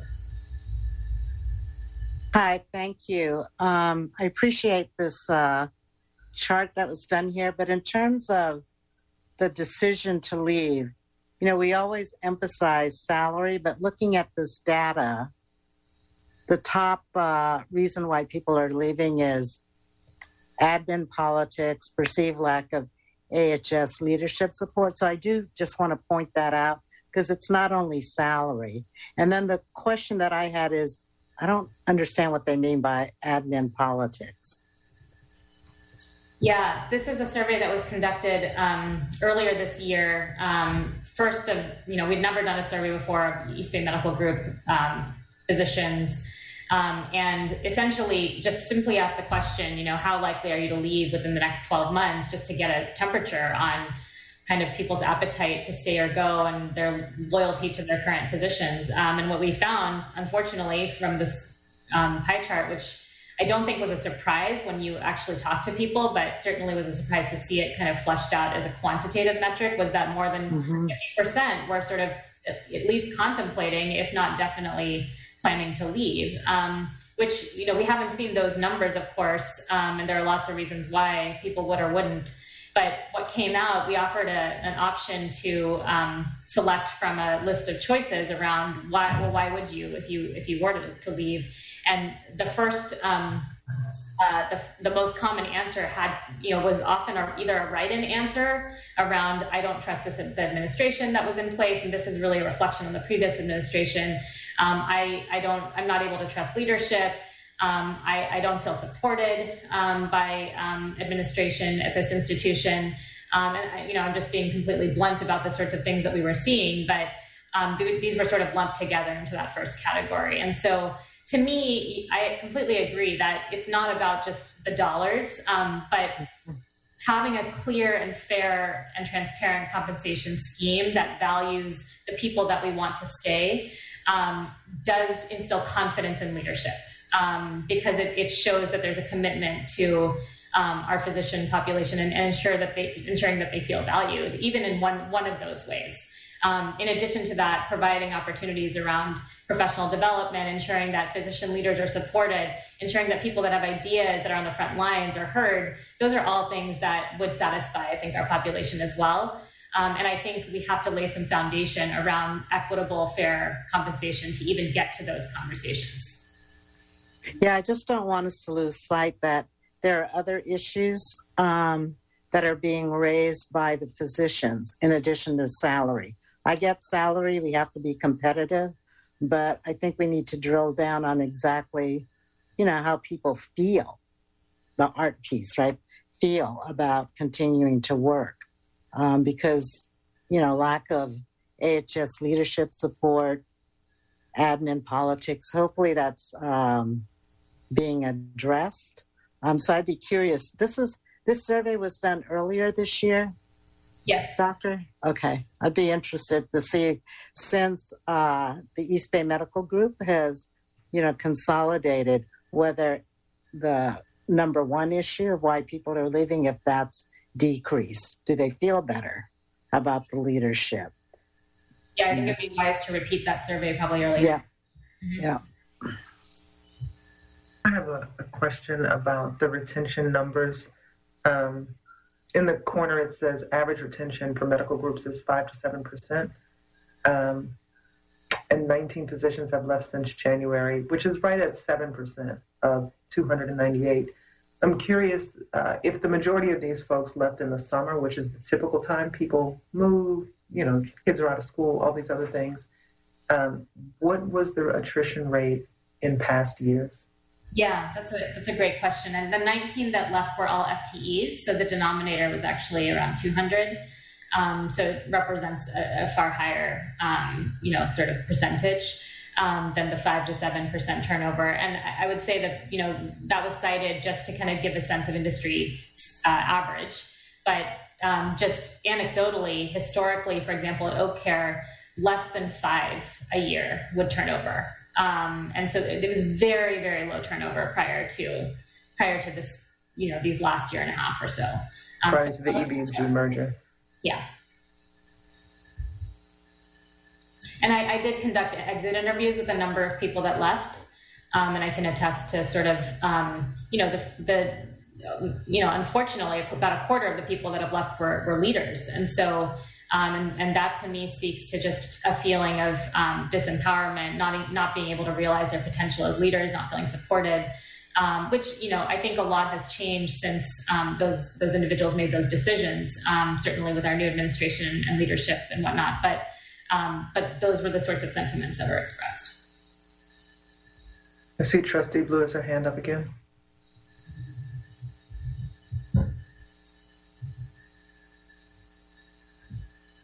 Was that an old hand?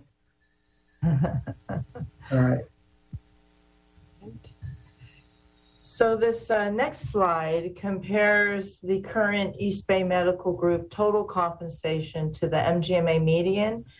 We have not talked about productivity at all here. This is literally just total compensation to median. The good news is that we're actually quite close to median. The primary cares are a little over, specialties are a little under. We're at 95.2% overall. The bad news is that the East Bay Medical Group doctors had to take a lot of additional call and provide a lot of additional work to get to median. So we need to realign and balance, and we've got where resources are consumed, but I think probably a better word is where resources are directed. And so what I mean by that is we have a bunch of non-East Bay Medical Group contracted physician payments that are outside of this PSA. They total about $7 million. So that's people we're paying to do call.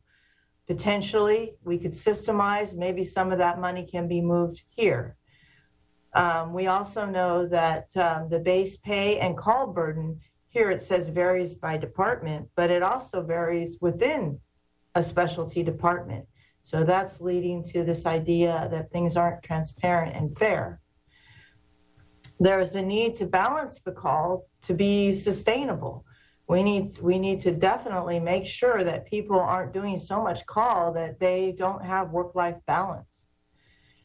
We need a recruitment plan. We need to be actively moving on a recruitment plan to stabilize East Bay Medical Group and make sure that we can retain physicians. There are opportunities to systemize work. We've got 4 hospitals. You know, how should we share resources? How should this work? And we need to dive in and see what we can do. And obviously, if we can figure out how to be more efficient and increase productivity, then we can drive more revenue to offset increased expenses.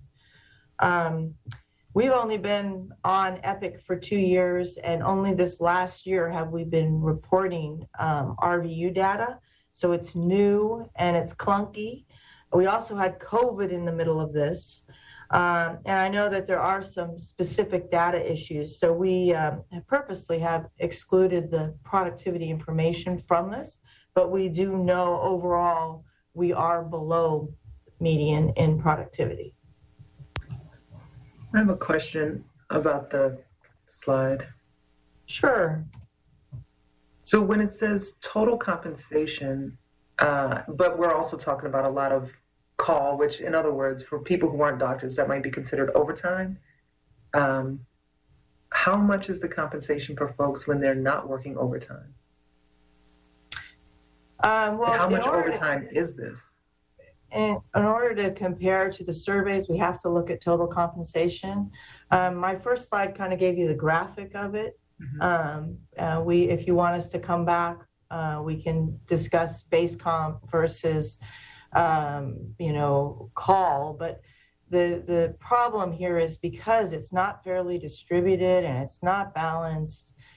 Doing so, we're going to dive into a hole where we've got about 7 specialties that are all over the board. So we know we need to fix this and we need to address it, which is why Dr. Achilles Warren and I are here tonight, letting you know all of the good work that's happening so that we can bring forward a plan to you to approve. Yeah. Do we think that this is a staffing issue, why docs are working so much call? The recruitment plan is urgently needed? We originally had planned for a lot more SANs. I mean, when you saw that original orange bar that I gave you, our budget was that we were going to hire SANs to do a lot of that work. We did not hire SANs. We ended up relying on East Bay Medical Group. I'll make a couple more comments here, if it's okay. I think with regards to your first question, Trustee Osteen, how much more are people working to get to this point? It's extremely variable by specialty. Some specialties, particularly smaller ones that are understaffed, they might be getting a quarter of their salary based on additional work that they're doing. and there are other specialties that have a very solid base salary with a reasonable amount of call or overnight or whatever the sort of extra burden of work is that's expected for a physician to do.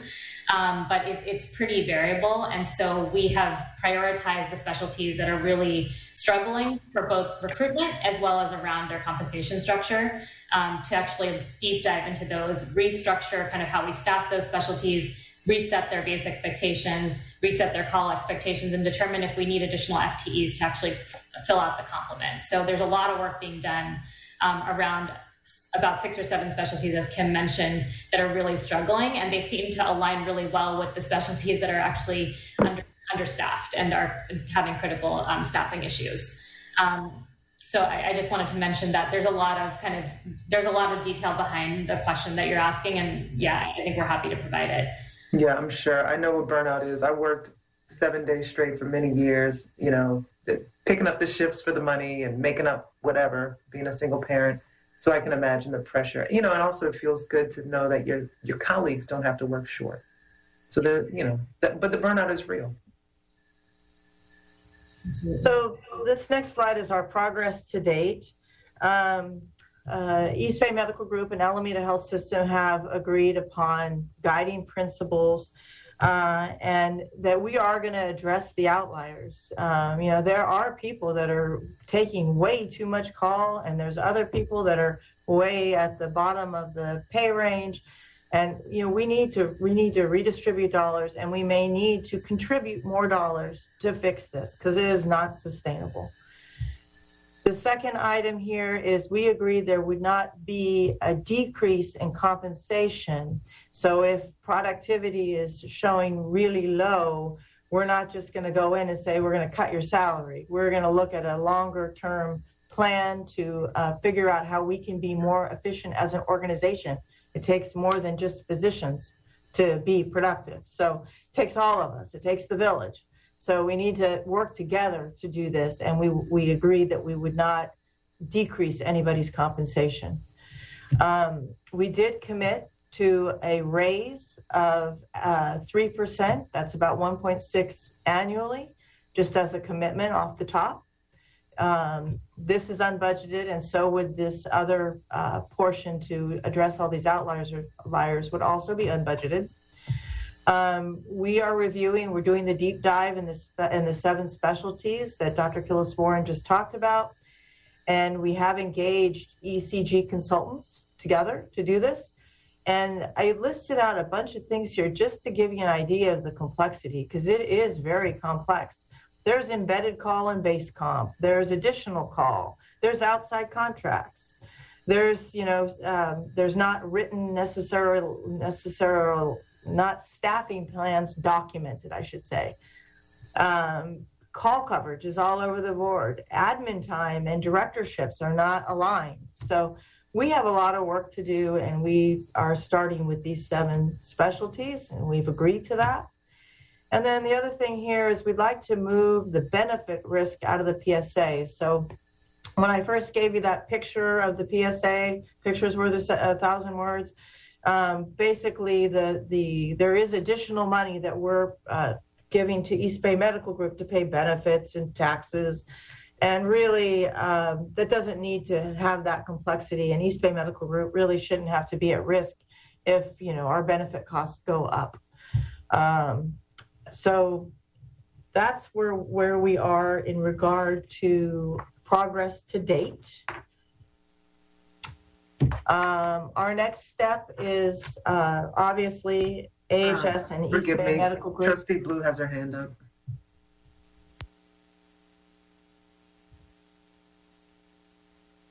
Trustee Blue, you're on mute, Trustee Blue. Can you go back to that previous slide, Kimberly? Thank you. So where is the 3% coming from? Is that just coming? Alameda Health, there it is unbudgeted. We did not budget this increase, nor did we budget anything to address these outliers. So we would have to find a way to pay for it through performance improvement or other initiatives. Mm-hmm. Okay, and then the other thing, and then Mark or Ahmad, maybe you guys can answer this. but my understanding is that the union has filed for recognition for the doctors. And I raise that because they are going to be bargaining their own contract, right? So this number could change. And you got to bargain the contract first before we start talking compensation. Then I do appreciate that there is acknowledgement that we have to deal with disparity in wages as one way to recruit, but there are other issues that are going to come into play once the union is recognized. And my understanding is that the petition is at the PIRB. That's correct. That is correct, Trustee Blue. Okay. Yeah, so these discussions started back in April, May, and the first year of the PSA ended June 30. Mm-hmm. And so our goal here is to do an amendment and have the amendment done for a January 1 start. I don't think anything that we're doing here impacts the union or any bargaining that will happen at that later date. Okay. I just want to make sure that their rights as workers are respected, because we could face an unfair labor practice charge, the health system, right? Because this could be construed to doing direct bargaining without bargaining with the elected union bargaining team. So I just want to make sure that we also cover ourselves legally and not get an unfair labor practice filed against us. Yeah. But I appreciate this work. Trustee Blue, we can have an offline conversation about that, certainly. But okay, as Kim pointed out, that this was in effect prior to the union, any of us having any knowledge of the unionization efforts. But we can certainly speak about it offline, Trustee Blue. Yeah, okay. Just one point. So it sounds like if this was being discussed in April, which is prior to the approval of the full budget, and this is a very important need for recruitment and retention of our doctors, it seems like we could have included this in the budget. Well, in April, we didn't have the data to be able to figure out what the compensation should be. We also have performance improvement initiatives, and if we see more patients and we are able to bill more revenue, we have more money to pay physicians. So it's not that it was just forgotten. It was we thought we would be able to pay for any increases that we needed with additional volume or with performance improvement initiatives. Where are we on those performance improvement initiatives tonight? Well, we bring that to you every other month. We did it last month, and we will have it next month. Okay. So again, East Bay Medical Group and AHS and ECG, the consulting group, are doing their work now. And the plan is by the end of November to have a pretty good idea of the changes that we want to make. We'll need to understand, what structures are needed to support the renewal. In other words, if schedules change or if we need new pay codes, that sort of thing. And also we need to understand the costs so that we can come back and get approval. And so getting approval involves, one, we need to have the East Bay Medical Group Board of Directors approve it. That's step one. Step two is the East Bay Medical Group and AHS leadership need to present to all of the trustees for approval. And if we're going to get this done for January 1, which is, what we have said we were going to do, then we will need to have a special meeting of the Board of Trustees to get this done. And so my hope for tonight was by giving you this background, we will be in a better place to be able to get this done.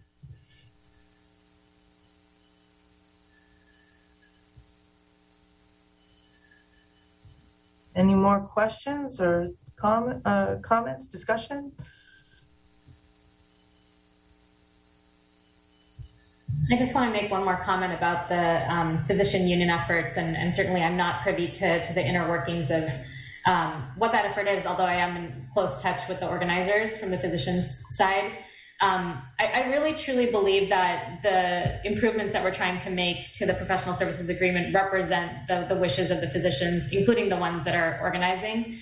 I've been told to kind of keep charging ahead from my perspective as the leader of this group, and that this is truly foundational to anything that we want to build moving forward, whether that's in a union structure or not. And so I've been given the blessing to kind of represent the group in that way in this context. And we know that as the structure changes, who's at the table might change. But one thing that I've been told is that one of the motivations of unionizing is really to protect some of the changes, the positive changes that are coming out of our newfound collaboration with our administration. So I'm hoping this can, usher through by January 1st and really represent kind of our first real step at making the physician organization a lot more solid, stronger, able to retain physicians. And then whatever comes of that moving forward, I hope, we can sort of have a smooth transition too. Thank you for that. Trustee Fox? Just a question of what is the timing of the unionization effort, and when do we expect that to occur, if it does occur? And if it does occur after we adopt a new PSA, will that PSA be honored, or will we have to renegotiate it at the time of unionization?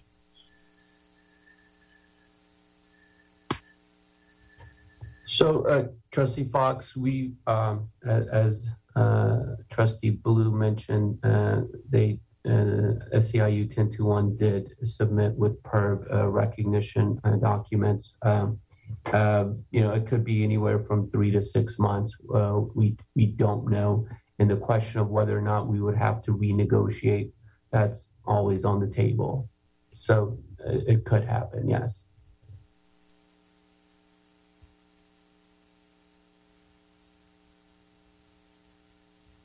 Trustee Bouquet? Thank you, Madam Chair. Just in terms of logistics, this one is to Dr. Aquiles-Swan, as well as Ms. Miranda, who I believe sits on the EBMG board, as well as Mr. Frasky, who sits on the EBMG board. In terms of practicalities for this PSA coming out, the Board of Trustees has its last official meeting next Wednesday. Packets are due Friday. I'm presuming that's too hard-pressed to make it for that packet. So can you walk me through what timelining we would be to navigate the EBMG board through the organization and just setting my trustees up for kind of the landscape? When logistically would this be able to migrate to a special board meeting? Because I'm presuming it won't make next week's board. Correct. I'm, in my mind, sort of the active deep dives that we're doing into the 6 or 7 specialties that I mentioned, as well as kind of looking at compensation across the board, in addition to the language in the PSA that we can tighten up to better support our physicians. I think we're aiming to have all of that done by Thanksgiving, in time for a December EBMG board meeting, which happens in the first Thursday of December. And then, I think I would pass off to our executive team to determine when to bring that to the Board of Trustees. Yeah, so then at that point, then we would go through our internal process with budget oversight on, what the dollars were. I think I mentioned there's also going to be probably some administrative work that needs to be done, like in Kronos and with scheduling. And then we would need to do a special Board of Trustees meeting. Go back to this here, these steps. So does this answer your question, Dr. Bouquet?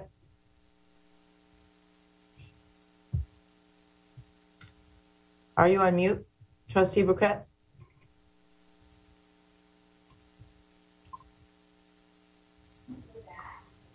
Apologies. What I heard from Dr. Aquiles-Swan, she thinks from the EBMG board side, she could probably have some type of PSA product roughly Friday, December 3rd. I'm trying to look for the navigation through the system because as we approach the last 2 to 3 weeks, I'm thinking about board availability. So I think anything beyond December 8th will be probably very, very hard, but perhaps trustees a Wednesday, December 15th. So I guess, Ms. Moran, I'm just asking if Dr. Achilles-Warren can get product, which of course you sit on the EBMG board as well, by Friday, December 3rd, do you think a week and a half is enough to navigate into a special board meeting by a Wednesday, December 15th? It'll be tough. It will definitely be tough. And, Ahmad has to have all of his legal review. But if East Bay Medical Group is able to, by Thanksgiving, figure out what changes they want to make, then I think that, we can make a shot at it, do our best to do it by the 15th. Probably we'll know more by that first week of December if we're going to pull it off. A special board of meetings require only 24 hours noticing, just as an FYI to the public. Next question to all of you. Is there a reason that January 1st couldn't perhaps be Wednesday, January 12th, which will be the first board meeting of the new year? I'll just ask you, Dr. Achilles-Warren, and I see Chair Perez is also in the room. Dr. Perez is chair of the East Bay Medical Group. So just consideration of that as we're coming up into the holiday season and the availability of the board for special meetings might be less. I'm just potentially anticipating. So the next full board of the meeting will be Wednesday, January 12th. I'll just offer that up for your consideration. And of course, we'll keep in close contact with you guys on that issue. Just trying to do logistics. One other thing we could do is have a special board meeting at the end of November if we get everything done. So that's another possibility. Dr. Perez, you mean a special board meeting of EBMG? Correct. Yes, ma'am. Thank you. Okay, we'll just keep in close contact. Council, you'll help guide us with regard to timing as well. Correct, sir? Absolutely. Chair Bouquet, there's just this issue of Stark that's in the background. Signatures have to be in place prior to any compensation that could be approved, but there are some things you can do about that. But that's just a general rule that's why we wanted prior to January 1st. We'd like to move forward with all of these changes to take place on January 1st. Well, maybe if I let you give your Stark presentation at the last Board of Trustees retreat, I would know what you're talking about.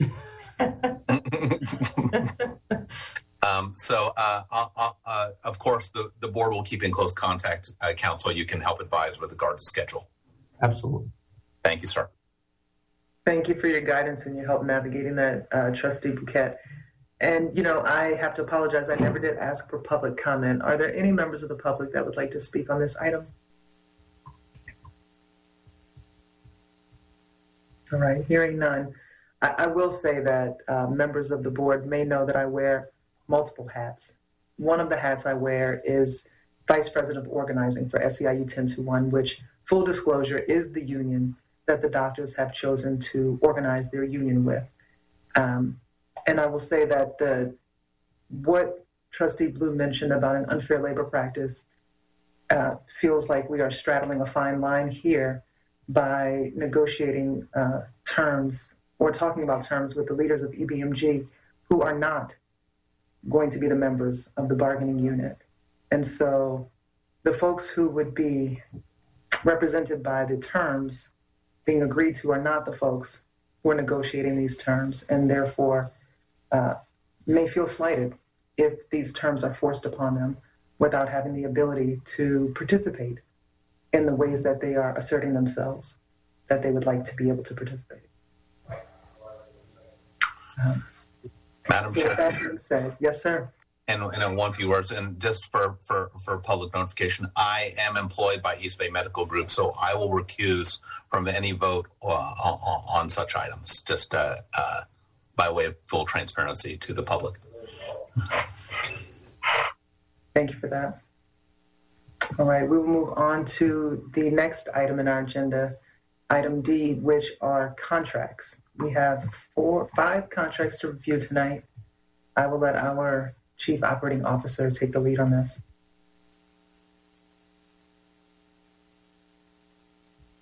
Yeah, there are 5, and I think Mark Amy, our CIO, his are the first 2. And Trustee Esteen, do you want us to walk through each one, or do you want to take a vote to approve?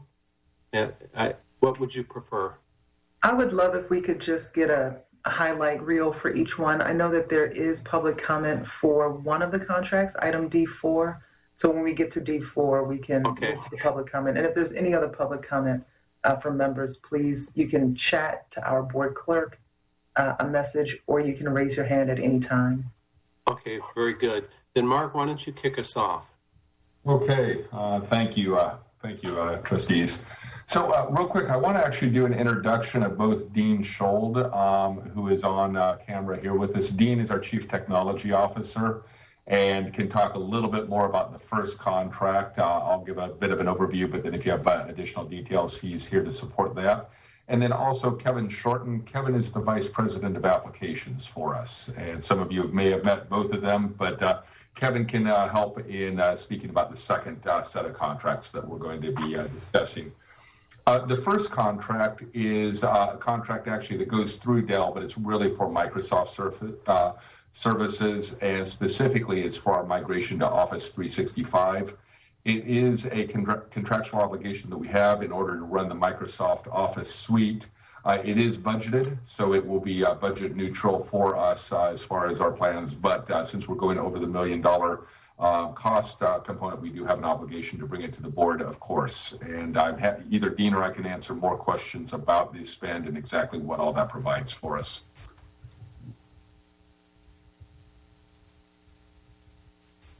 Budget neutral is something we like. We do too. Agreed. Totally agreed.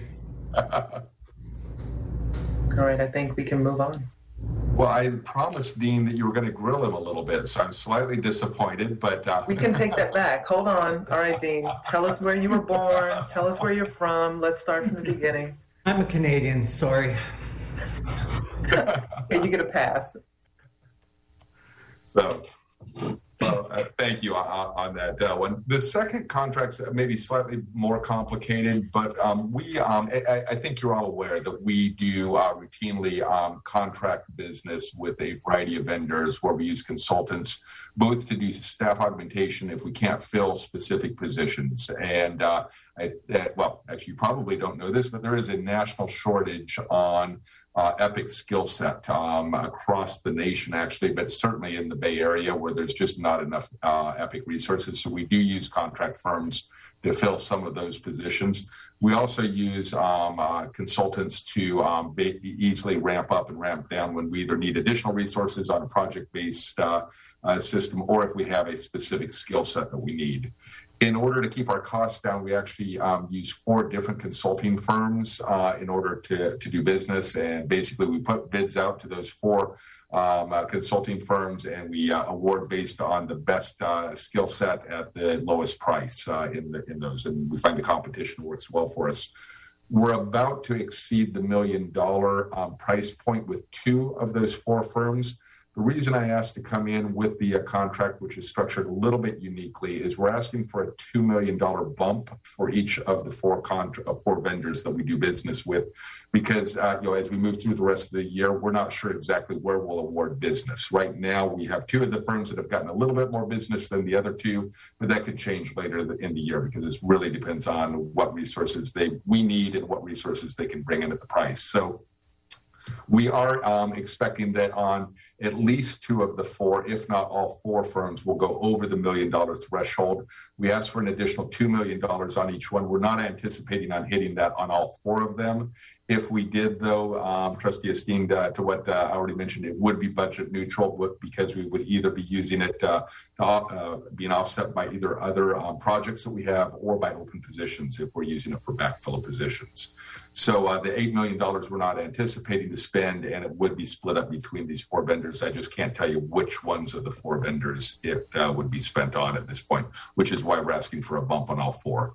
And again, either Kevin or I can add additional detail on that particular. I think this is my first time seeing a package of contracts bundled all together in this way, or a package of vendors.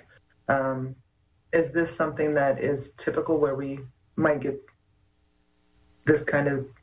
Yeah, I did. So Ira and I talked actually on that, and I was so if I'm doing it in a way that you'd rather see it differently, I'll take point on that. I actually asked to have all 4 of them bundled together, and the reason I did is we were originally contemplating bringing just the 2 vendors that we know we're about to run over on, which and Kevin helped me or Ira on this. I think it's Elite Groups, and is it? I forget the other one. It's either Oxford or Superlanet. But anyway, we were going to bring forward just the 2 that we know we're about to bump over the $1 million threshold on. But in full transparency, I'm not sure which over the next few months, I'm not sure which ones we'll actually bump over on, because we could end up awarding a lot more business to one of the other vendors in that. So I wanted to come forward with all 4 of the contracts so that the board was aware of how we're spending the money over the remainder of the year. This is a strategy that we've used over the last couple of years, and I will tell you, both Kevin and I have had experience with this in the past, in both doing it this way as well as using a single source strategy. We're seeing significantly lower rates by using this multi-vendor strategy than I've seen in past lives in doing a single source strategy where you have a quasi partner, but you don't have the competition in there, which is why we like using the 4 vendor strategy with this. And all 4 vendors provide basically the same resources. It really just depends on the people that they can get and the rates that they can get at a particular time. And sometimes one of the vendors seems to be doing better than another, and then another time one of the others will be doing better with what they're offering. Okay, so just to make sure I understand this, the 4 vendors are vendors that we may contract individually with, not necessarily concurrently with. Correct. Okay, Correct. Great. So I'll defer to the group. Trustees, how do you all feel about bundling the contract ask in this way? Trustee Esteen, if I may just add really quickly. So because these contracts are so similar, and this is really to add money to the contracts were already signed. So there isn't any change to language or anything like that. It's just to add money to each of these contracts. That's why we thought it would be easier for you all to see it. And they're the same services. So that's sort of the rationale there for putting them together the way they are. Yeah, that makes sense. Trustees, do you guys have any questions or concerns about doing it this way? I don't. Great. I see head shaking. Great. Okay, we can move on to D3. Yeah, D3 is a contract with Premier Parking. It's a 3-year renewal. $5.2 million. We've been very pleased with Premier Parking. They've stepped up to the plate when we needed help at our COVID stations, manning those COVID stations, et cetera.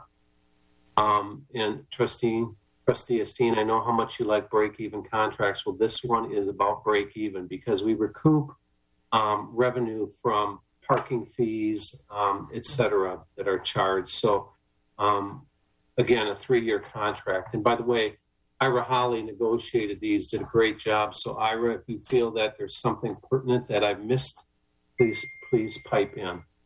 D4 is with Morrison Health Company, or they provide our food services across our entire system.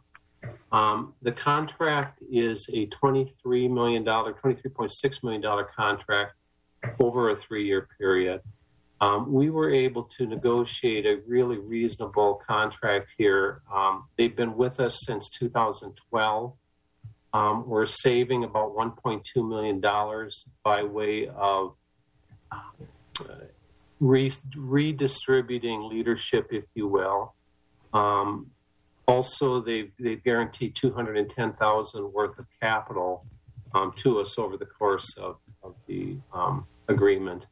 So they've done a good job, and you can see all of the different all of the renewal terms that are bulleted in there in terms of the services they would be providing us. I don't know when you want to stop, Trustee Esteen. You said there was D4 questions, and I don't know if you want to stop here and have them asked, or if you'd like me to go to the next one. Yeah, if that's the explanation for D4, I would like to take the public comment. We have 3 people who are. I'm sorry, Trustee Esteen, to interrupt there. Mark, we jumped to D5, I think. So we didn't do D3, which is the lease agreement. So okay. I'm wondering if you want to just, if trustees are okay with D1, 2, 3, and 5, if you want to make a motion, just throwing it out there to approve that. And if it's just D4, you all want additional discussion about. Ahmad, could I ask Ira to have say a few comments on the Morrison Food contract, please? Sure. Be happy to. You pretty much summarized everything from what I understand, Mark. We have a very good deal here. We have a 3-year renewal ahead of us, and we have an established vendor whom it would be in all reality. It's very challenging to transition from one vendor to another when they are embedded in the way that these kinds of relationships are structured. So there is a substantial transaction cost to that if that were on the table. In addition, we did get a very good deal going forward with $1.2 million in aggregate savings negotiated through the mechanisms that Mark was discussing. And so from that perspective, plus the fact that they have a proven ability from our perspective to supply and render the goods that we need, the decision was made that this was the best way to go forward. I think that, without going into too much detail, I think probably just addressing questions as they come would maybe be the best path forward.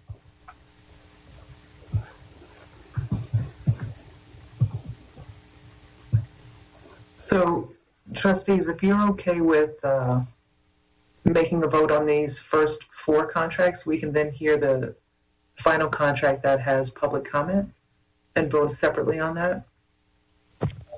If there's no objection to these other contracts, I'll take a motion. I'll move approval of contracts 1, 2, 3, and 5.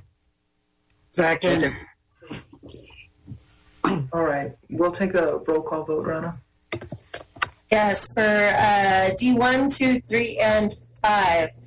Trustee Blue. Yes. Trustee Esteen. Yes. Trustee Fox. Yes. Trustee Friedman. Yes. Trustee Splendorio. Aye. The motion passes. Thank you. Thank you. Is there anything else that we need to hear about contract D4, the Morrison contract, before taking public comment? I don't believe so. Ira, is there anything more?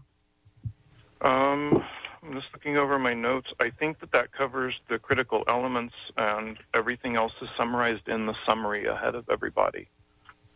Okay. Thank you all so much. The first public comment I have is from Gerald Hurd. Gerald, are you in the room tonight? If you are, you can unmute yourself. Yes. Yes, good evening. I'm in the room. Thank you. Thank you for letting me do a presentation with everyone. We do have concerns with the Morrison Group.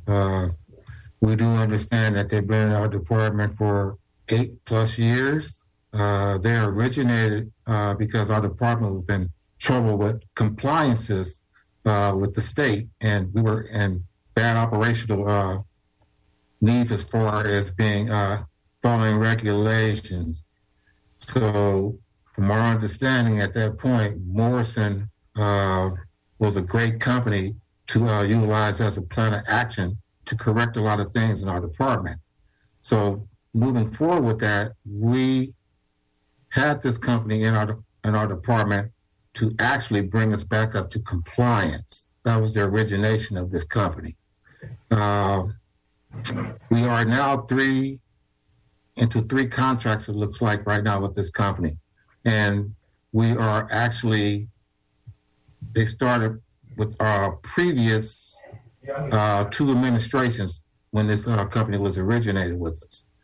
It looks like from that point forward, Morrison has them came in full circle as far as everything being ran through their company to run our department.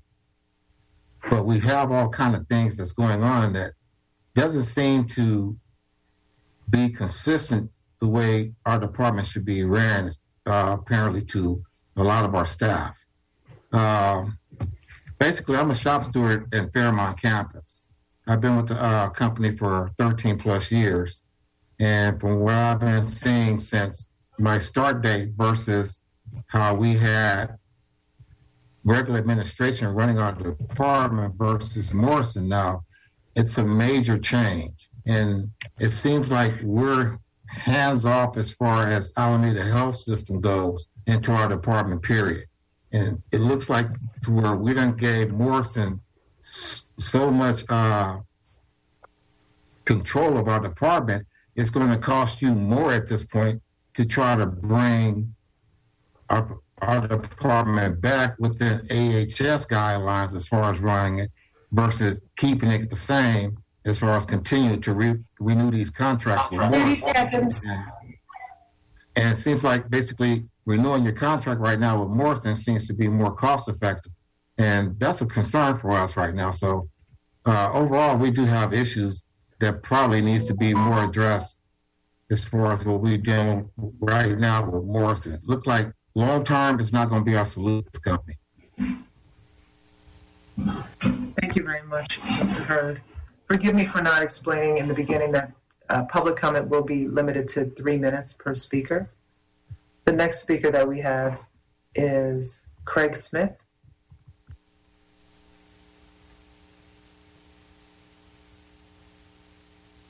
Hello.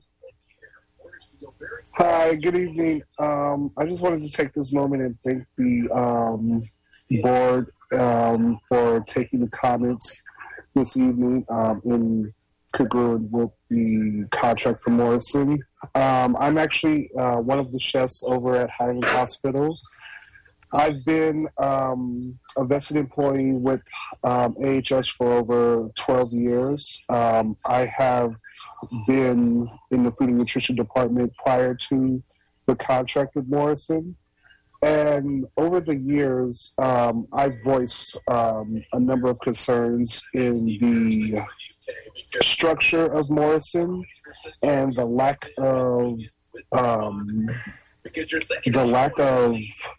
empathy for the community and the employees of AHS. I believe that there is a conflict with the overall mission statement of service of who we serve and where we're serving when it comes to employees, such as not just doctors, but other employees who partake in the cafe in the at AHS.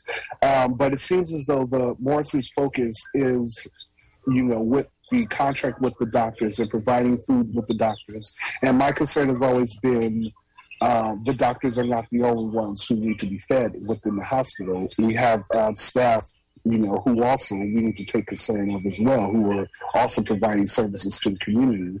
Another concern that I have with Morrison is the lack of advancement of employment within AHS. I feel as though a lot of the growth has been stunted with the third-party entity within AHS. There's a lot of great craft and expertise and experience within our food and nutrition department that do not have the opportunity to advance because there are separate agendas within the third-party entity that we have in right now. Also, my third concern is the lack of responsibility that is put upon our own AHS staff in Morrison. I believe that if we had more of a direct... 30 seconds. Yes, no problem. I believe that if we had more of a direct AHS director to go to voice our concerns with about Morrison, then we would be able to have more of a dialogue and relationship again with AHS that we have had in the past with food and nutrition. And again, thank you guys for taking the moment out to give us time to voice our concerns. Thank you very much. The final person signed up for public comment is Wilson Buckley. Hi you guys, how you doing? Thank you for taking the time to hear me right now. I'm going to keep mine short and sweet. I just want to talk about product quality with Morrison. Product quality and inventory, as I once heard. The quality of the food we get is substandard. A lot of times it comes in, especially produce, is unusable, and we often throw it away. As far as inventory, we get a lot of inventory of things that we don't need. We have too much of what we don't need and not enough of what we actually use. Morrison employs a system called drop shipments, where they ship stuff to all their accounts, whether we need it or not. AHS in turn pay for these items that we eventually end up throwing away. Like I said, if I had a choice, I would say not keep Morrison for these reasons there. Thank you all very much for your public comment. Your daily work and your feedback is greatly appreciated. Thank you. Mr. Fratsky or Mr. Holly, is there any? I really appreciate the comments. Sincerely, I do. And I've heard them, and we're going to incrementally address them. And part of the way we're going to start addressing them is in this contract. And I'm not going to move into too much detail here, but leadership is important. And, having somebody with the AHS acumen, if you will be an important incremental step that we need to begin to take. So I just want to hold out hope to the speakers tonight that, you've been heard. Our intent is to make incremental change and continue to listen to you over time as we move forward.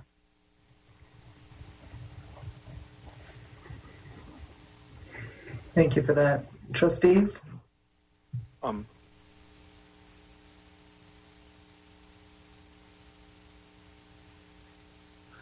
This is Ira. I would also like to say one clarifying comment.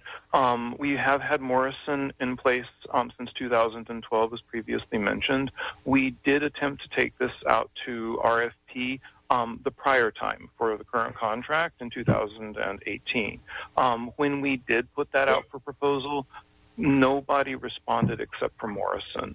The feedback that we got from other of the major competitors was that they could not excel or even equal what was being offered, and they deferred to Morrison, essentially.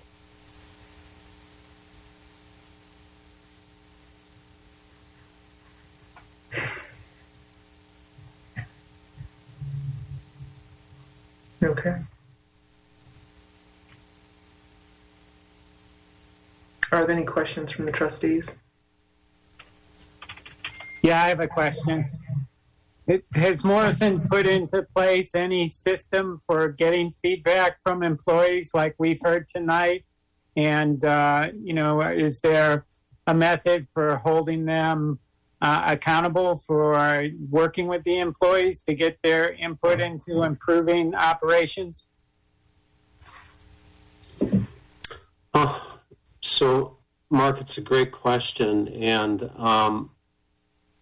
we need to have leadership that is responsive, that does listen, that seeks first to understand, that is transparent and authentic. And that's our intention. I'll leave it at that. And if those systems aren't in place for staff to be able to get feedback, we need to put them in place. In a environment that, whereas fear doesn't exist, it's easy for staff to escalate up problems and get fixes. And that's our goal, and that's what we want to achieve. Thank you. Did I see another hand go up? Or was that a mistake?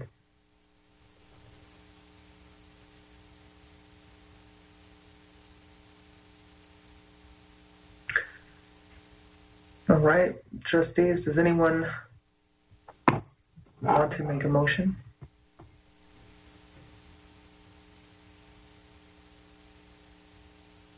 I'm happy to make a motion to approve item 4. I'll second it. All right, Rhonda, we'll take a roll call vote. Trustee Blue, Yes. Trustee Esteen, Yes. Trustee Fox, Aye. Trustee Friedman, Aye. Trustee Splendoria. Aye. The motion passes. Thank you. Thank you very much. We appreciate the time that all AHS staff take to attend these meetings and to give public comment and feedback. And as you heard from Mr. Fratsky, your feedback is welcome and improvements will continue. Thank you very much for your participation tonight. And trustees, we have hit the portion of our agenda where we can continue planning and tracking. Trustee Splendorio is keeping us on track with HR improvements for recruitment and retention. Are there any other items that you heard tonight or that you would like us to hear going forward? All right, I think everybody might be tired. It's after 8 o'clock. This is a record-long Finance Committee meeting. So on that note, this meeting is adjourned. Thank you all very much. Thank you. Have a great night.